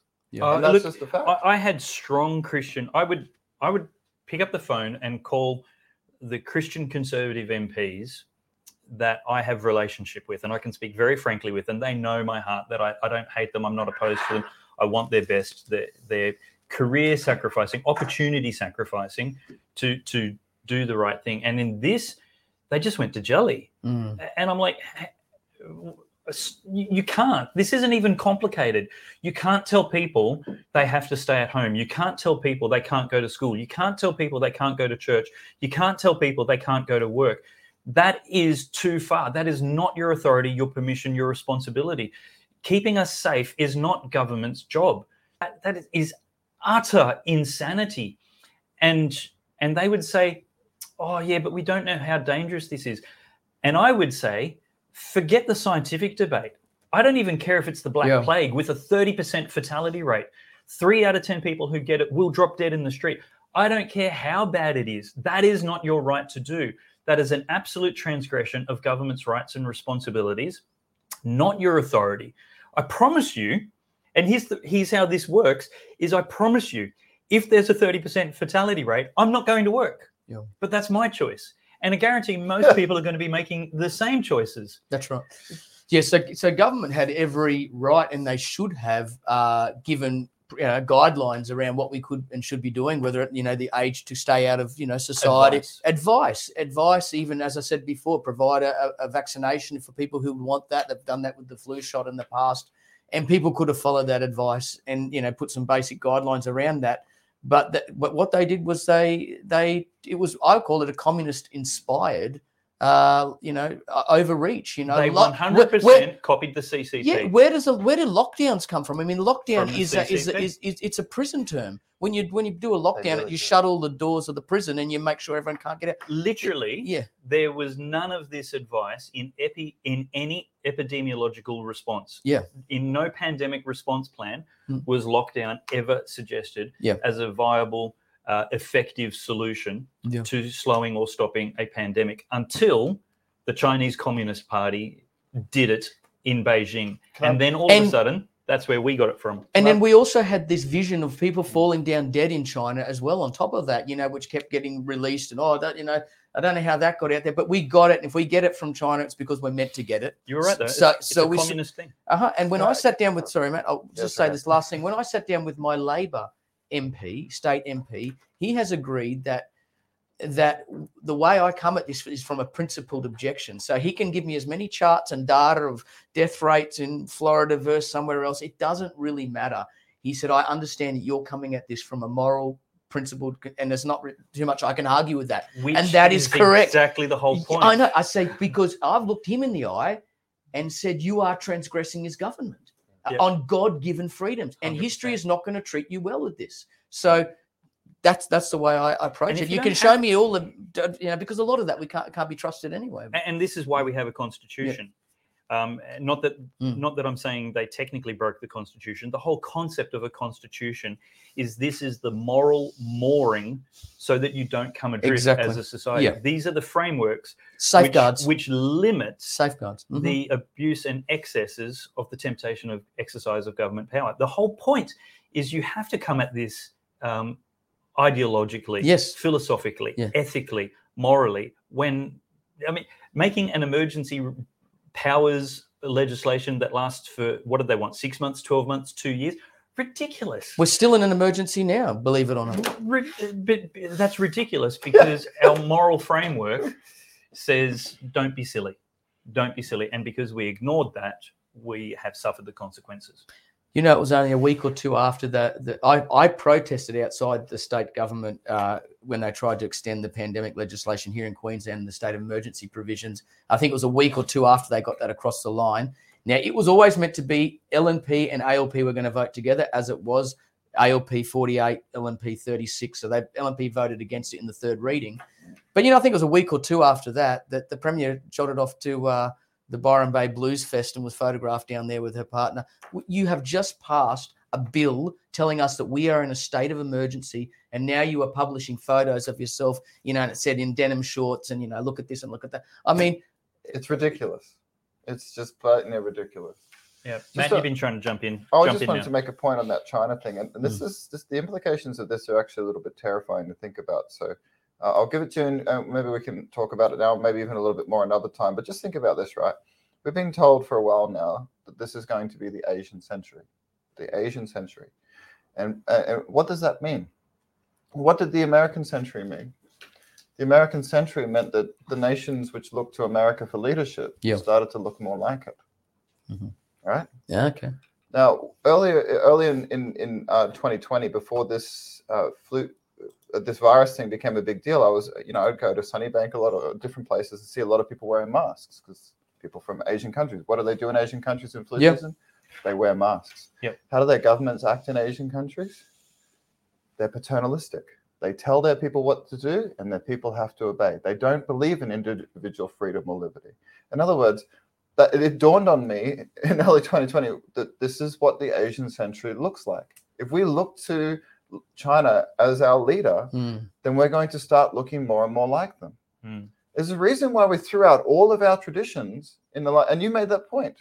Where did lockdowns come from? The CC party, the Communist Party of China. Yeah. Why on earth would we look to the Communist Party of China for how to handle a pandemic? We followed their ethical standards. Exactly. Authoritarianism, oppression, and zero regard for civil liberties and human rights. Which is abhorrent. But that became our moral compass. The CCP became our moral compass. Exactly. And it's abhorrent, but Western values were based in Scripture and based on the philosophies of natural law, which came out of the teachings of Scripture. And we threw that away decades ago in the West. So we're basically a culture with weak-spined, lily-livered leaders who have very little principles.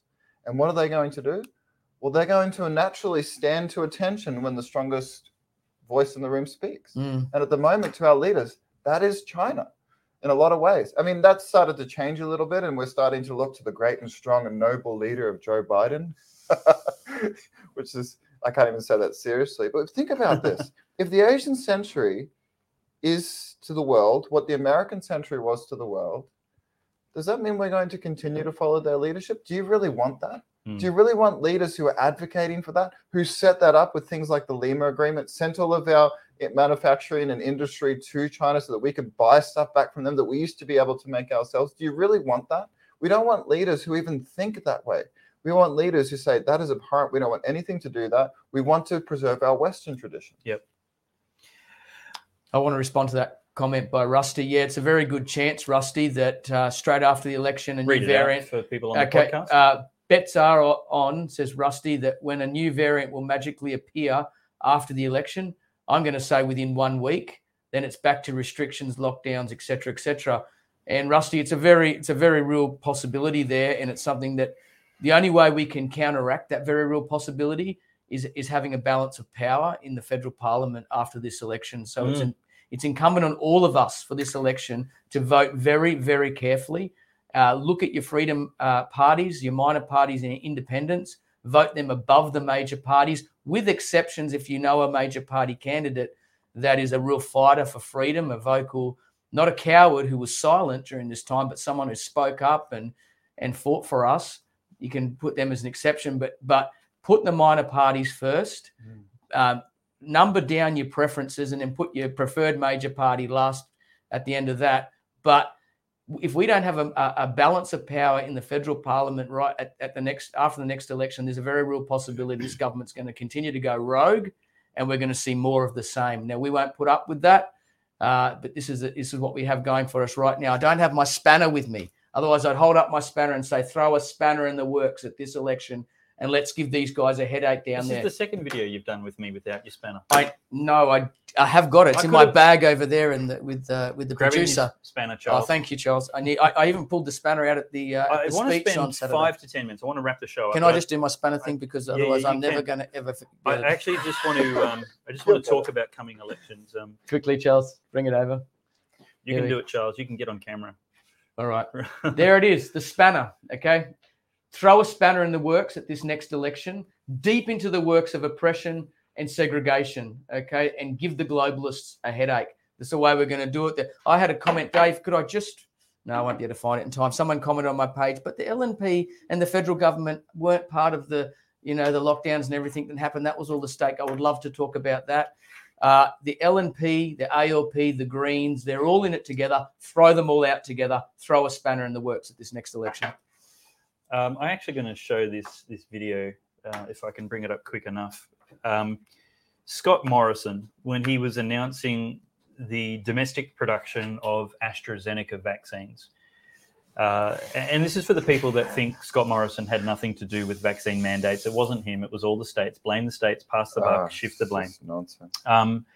Let me tell you that his boast was how committed he is to mandating vaccines. Yep. And his reference was how he mandated and I quote, "I was the social services minister who introduced no jab, no play in childcare."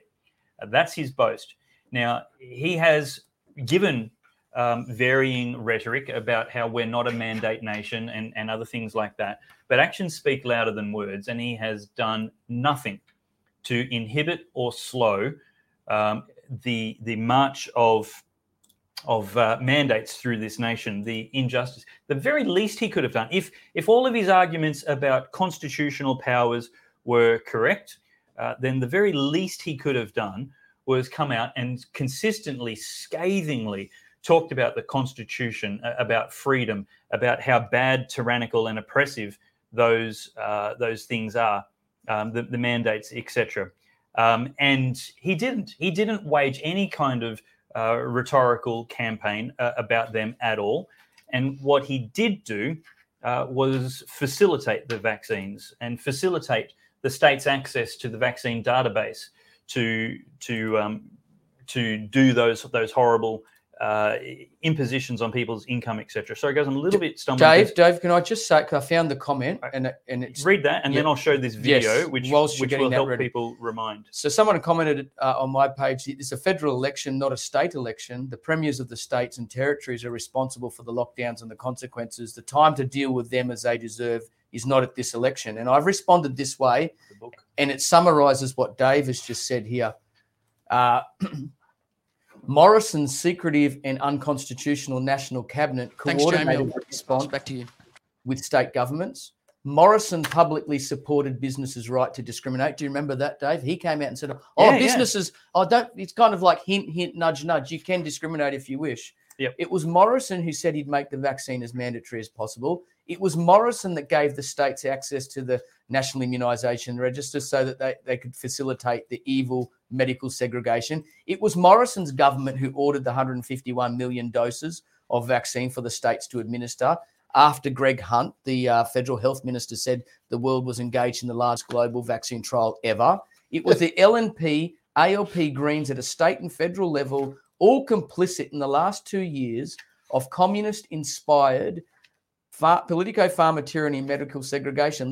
This election is a chance to let them know we're not buying the finger-pointing between state and federal governments. They all need to own it, repent, and make restitution.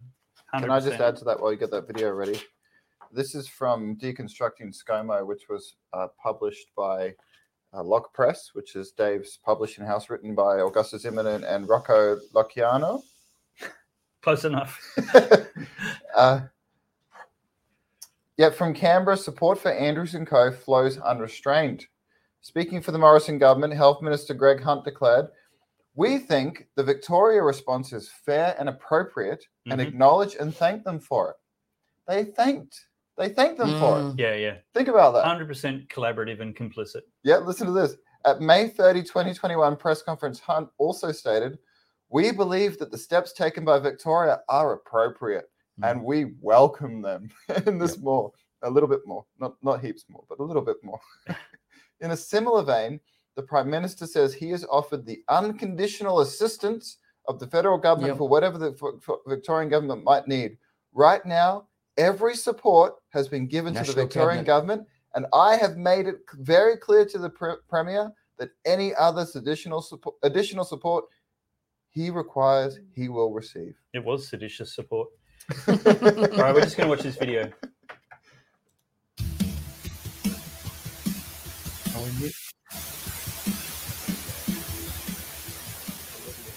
That we require to flatten the curve and to slow the spread and to save lives as a result of what is being described rightly as a circuit-breaking lockdown for 7 days that hopefully won't go as long as that. Masks will be mandatory. We will be requiring that masks are worn. This is a small price to pay for your freedoms. He's choking me. He's choking me. Police are not mucking about. Yeah, she's pregnant.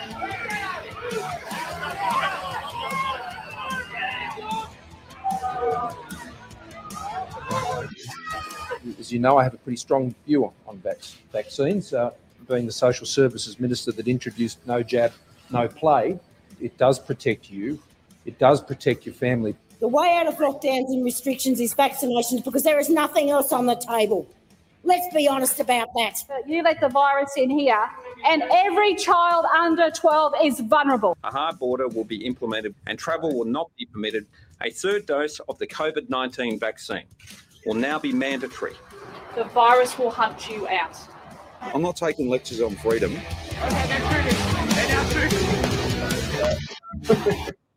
I remember when he said those who are doing human rights, what's wrong with them? Election, don't let them forget. Authorised G. Christensen working for Pauline Hanson's One Nation Party. We're not on. Yep. So we're all having a bit of conversation here over there. Sorry, hopefully you heard it all. If you haven't, head to George Christensen's Facebook page. It's right there. Don't let them forget. It's also on my page, facebook.com/Dave Pellowe. And we'll be on mine. and Dylan's going to share it as well. Look, guys, can you share later? Yes, we will do. Do have a look on my Facebook page, facebook.com/Dave Pellowe. It's already there, as well as on George Christensen's page. I actually made that for him, and it was a pleasure because it's a very important message. They do expect you to forget. They want to talk about the price of housing, superannuation, and all kinds of policies right now, and absolutely nothing matters if you return to power the people who were on their watch. It was on their watch that civil liberties were absolutely devastated and destroyed in this nation. There should be no illusion that there is any freedom here. Whatever you think the Constitution says, the government has displayed an absolute ability to completely ignore. Mm-hmm. They've demonstrated their ability to do that. And the population has demonstrated their willingness to let them. Mm-hmm. Everybody who did not take to the streets, who did not criticize vocally and loudly, demonstrated their complicitness and collaboration, just like everybody who was silent in other human rights atrocities throughout history. Mm-hmm. I want to bring the show to an end, though, and just agree with what Dylan said, that we absolutely must hold these people to account at this election. Throw a spanner in the works and destroy the duopoly. I will come back to you guys for final comments. But I also want you to understand that this is not just one election. In November this year, Victorians will go back to a state election. There is very few incumbent MPs in Victoria who deserve to return to power. You know the ones who have spoken out for your freedoms, and you should be talking to them right now. They should have been loud and upset, not just by mandates, but by mandates and lockdowns. That kind of trampling of human rights, telling you that you can't go to work. I mean, we heard Jim Penman from Jim's Mowing saying that flippin' lawnmower men completely by themselves outside in the sunshine weren't able to mow the lawn. They weren't able to earn money for their families because of the suspicion of a respiratory virus with a 0.003% fatality rate. It was absolutely ludicrous and ridiculous.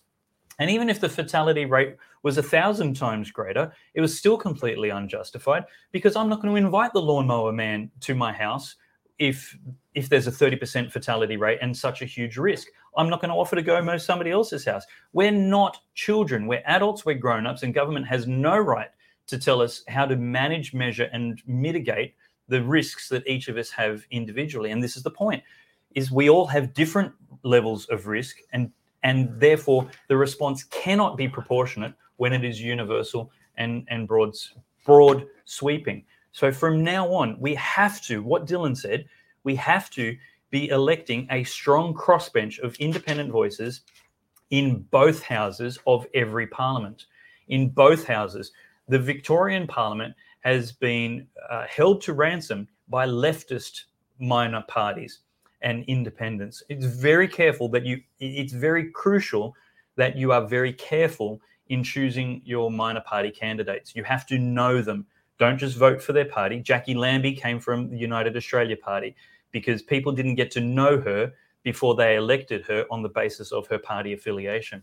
But we found out that she's an authoritarian. She's been revealed and exposed by this situation. We need to take more care and not just assume that Freedom Party candidates are freedom candidates. Who wants to go first in wrapping up? Dylan, you're ready to roll. Then we'll let Matt wrap up, and then I'll tell people where to get more information. Yeah. Look, I thought I'd end with another prophetic thought, and it comes from, and I was speaking to Matt about it briefly just before, from the passage about Naboth's vineyard. We know there was a time in history, in biblical history, there was a man, the king wanted his vineyard, but the vineyard was an inheritance to Naboth, and it was in his family's name, and Naboth couldn't give it to the king or sell it to him, even if he wanted to. So the king was upset and sulked, and his idolatrous foreign wife, the Queen Jezebel, said, "I'll get you the vineyard for you." And she arranged a fake or a false court where false accusers came out and accused Naboth of things he didn't do, and the elders of the city had to go along with it. And the end of the story was that he was stoned to death, and Ahab took his vineyard. Now, the reality is that our God-given freedoms, our bodily autonomy is like this. It's our birthright. It's not for governments. It's not for corporations to have. It's not for sale. It's not available. And for them to go and try and get it by another way, by coercion or incentivization, bribery, if you will, blackmail, bullying, brainwashing, whatever it is, to try and get their hands on something which is not theirs to have, at that point they have transgressed. And I know I make this a lot of a focus in what I say, but it's because it comes to the very core of our human rights, to the very core of our dignity as men and women made in the image of God.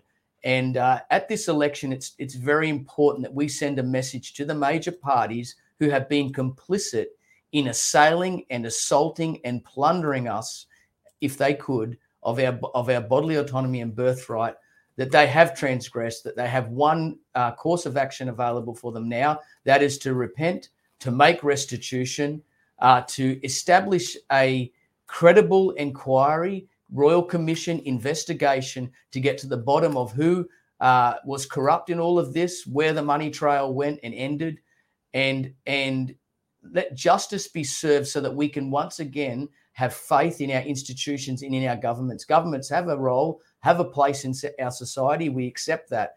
But that faith has been shattered almost beyond repair for so many people. And that's why we're looking at this election for everyday, decent Australians, hardworking people who represent we the people rather than the interests of the globalists or big pharma or whoever it is that's paying the bills to facilitate this assault on humanity in this country and around the world. We want those people in at the balance of power, keeping everyone honest down there. I'll leave it at that and turn over to Matt. Just Spanner. Oh, you need the spanner, Matt. Spanner. We've got the. All right, throw it to Matt. Just a couple of short things. Hold up the spanner. We got the comment on the screen. Big spanner in the works. 21st of May. Done. All right. So just to finish off, often the tyrant who looks scary and angry, who's battering you with their words, is actually just a cowardly person who happens to have a little bit of power and is using that power to get what they want because they're too afraid not to have it. I saw that video before of those politicians angrily like, this is what we have to do. That's because they're cowards and they're afraid. Yeah. And we need a bold populist who can say no to them. Yeah. And I think in light of the last couple of years, and I'll hold the spanner up again, and the activity of our governments around this country, I think voting against the major powers should be as mandatory as possible. So let's throw a spanner in the works and let's get something different. That's all I need to say. Yeah, brilliant. Wow. Thank you, gentlemen. Really appreciate you coming on the panel today. For people who are wanting more of this, head to goodsource.news. That's the website. We need everybody to just begin getting used to going to have a look for this content, the past content, the new content. There's a podcast series being put out right at the moment, twice a day, called the Federal Election Podcast. And we've got Jared Rennick on tonight's show. That'll be published at about 5 p.m. Australian Eastern Standard Time. And he's going to be talking about a lot of really interesting topics, insights that you're going to want to see more of. You may not have. In fact, I don't think I've heard him talk about before. Some of the things, including, why he joined politics in the first place, and the things that he wanted to achieve before COVID came along and derailed the whole conversation. We'll be talking about having an event with Jared Rennick in probably south of Brisbane in about a month after the election. That'll be a fantastic thing. So, stay tuned to the Good Source News website and newsletter so that you can be the first to hear about that. Grab tickets before seats run out. But he's going to be, Senator Jared Rennick is going to be talking about the Liberal Party, the National Party, One Nation, and all of the right-wing options, or the main ones. There's far too many to actually go into full detail on. But it's a very educational experience. And we've also got Campbell Newman, George Christensen, some other commentators having these conversations over and over again. Please put off your voting until the 21st of May. Please volunteer to help your favourite candidate on the 21st of May. Head down to the polls and say, contact them now and volunteer to stick around for 2 hours and help hand out some how to vote cards for those people who haven't thought through this as well as you have. And then also volunteer to stick around for scrutineering. Very important that night, and Sunday, Monday, Tuesday as well, because that will just help fight for those votes that have been cast for the freedom parties and make sure they're not invalidated by some unfair criticism, which is part of the process and part of the rules, how it all works. So head to goodsource.news, subscribe to updates, read the recent shows and things that are there. Dylan, your channel is Freedom Has a Voice on Facebook. And if you're looking for Matthew Littlefield's other work, he's called Based Christian History. And you can search for that on YouTube. Does your name help in the search terms, or just search for Based Christian History? Yeah, or Matram's Mutterings. Matram's Mutterings. We'll try and put that on the screen for you next time so you can find that. But that's it for this episode of Pellowe Talk. My name's Dave Pellowe. I really appreciate all of the supporters who put their hand in their pocket for $5, $10, $20 a week or a month, just to make sure that I can do this full time and that we're growing a team and investing in resources to do this better and at a better standard and quality constantly. We have to dilute the lying harlot media. And that's the only way we can promote and advocate truth, justice, and liberty in this nation, because changing the seal of the Commonwealth will change absolutely nothing while the culture is corrupt. And while this last 2 years has happened with the permission of the majority, that is where we need to change. It's the culture. And there is no silver bullet or magic bullet, as I've heard some people describe about those other theories. This is where it has to change. Truth manifest, education increased, and intelligent, engaged, non-lethargic voters. Gentlemen, thank you for your time today. No problem. Thanks, Dave. That's the end of the show, and we will see you next time. Today, we need a special kind of courage. Not the kind needed in battle, but a kind which makes us stand up for everything that we know is right, everything that is true and honest. We need the kind of courage that can withstand the subtle corruption of the cynics, so that we can show the world that we are not afraid of the future.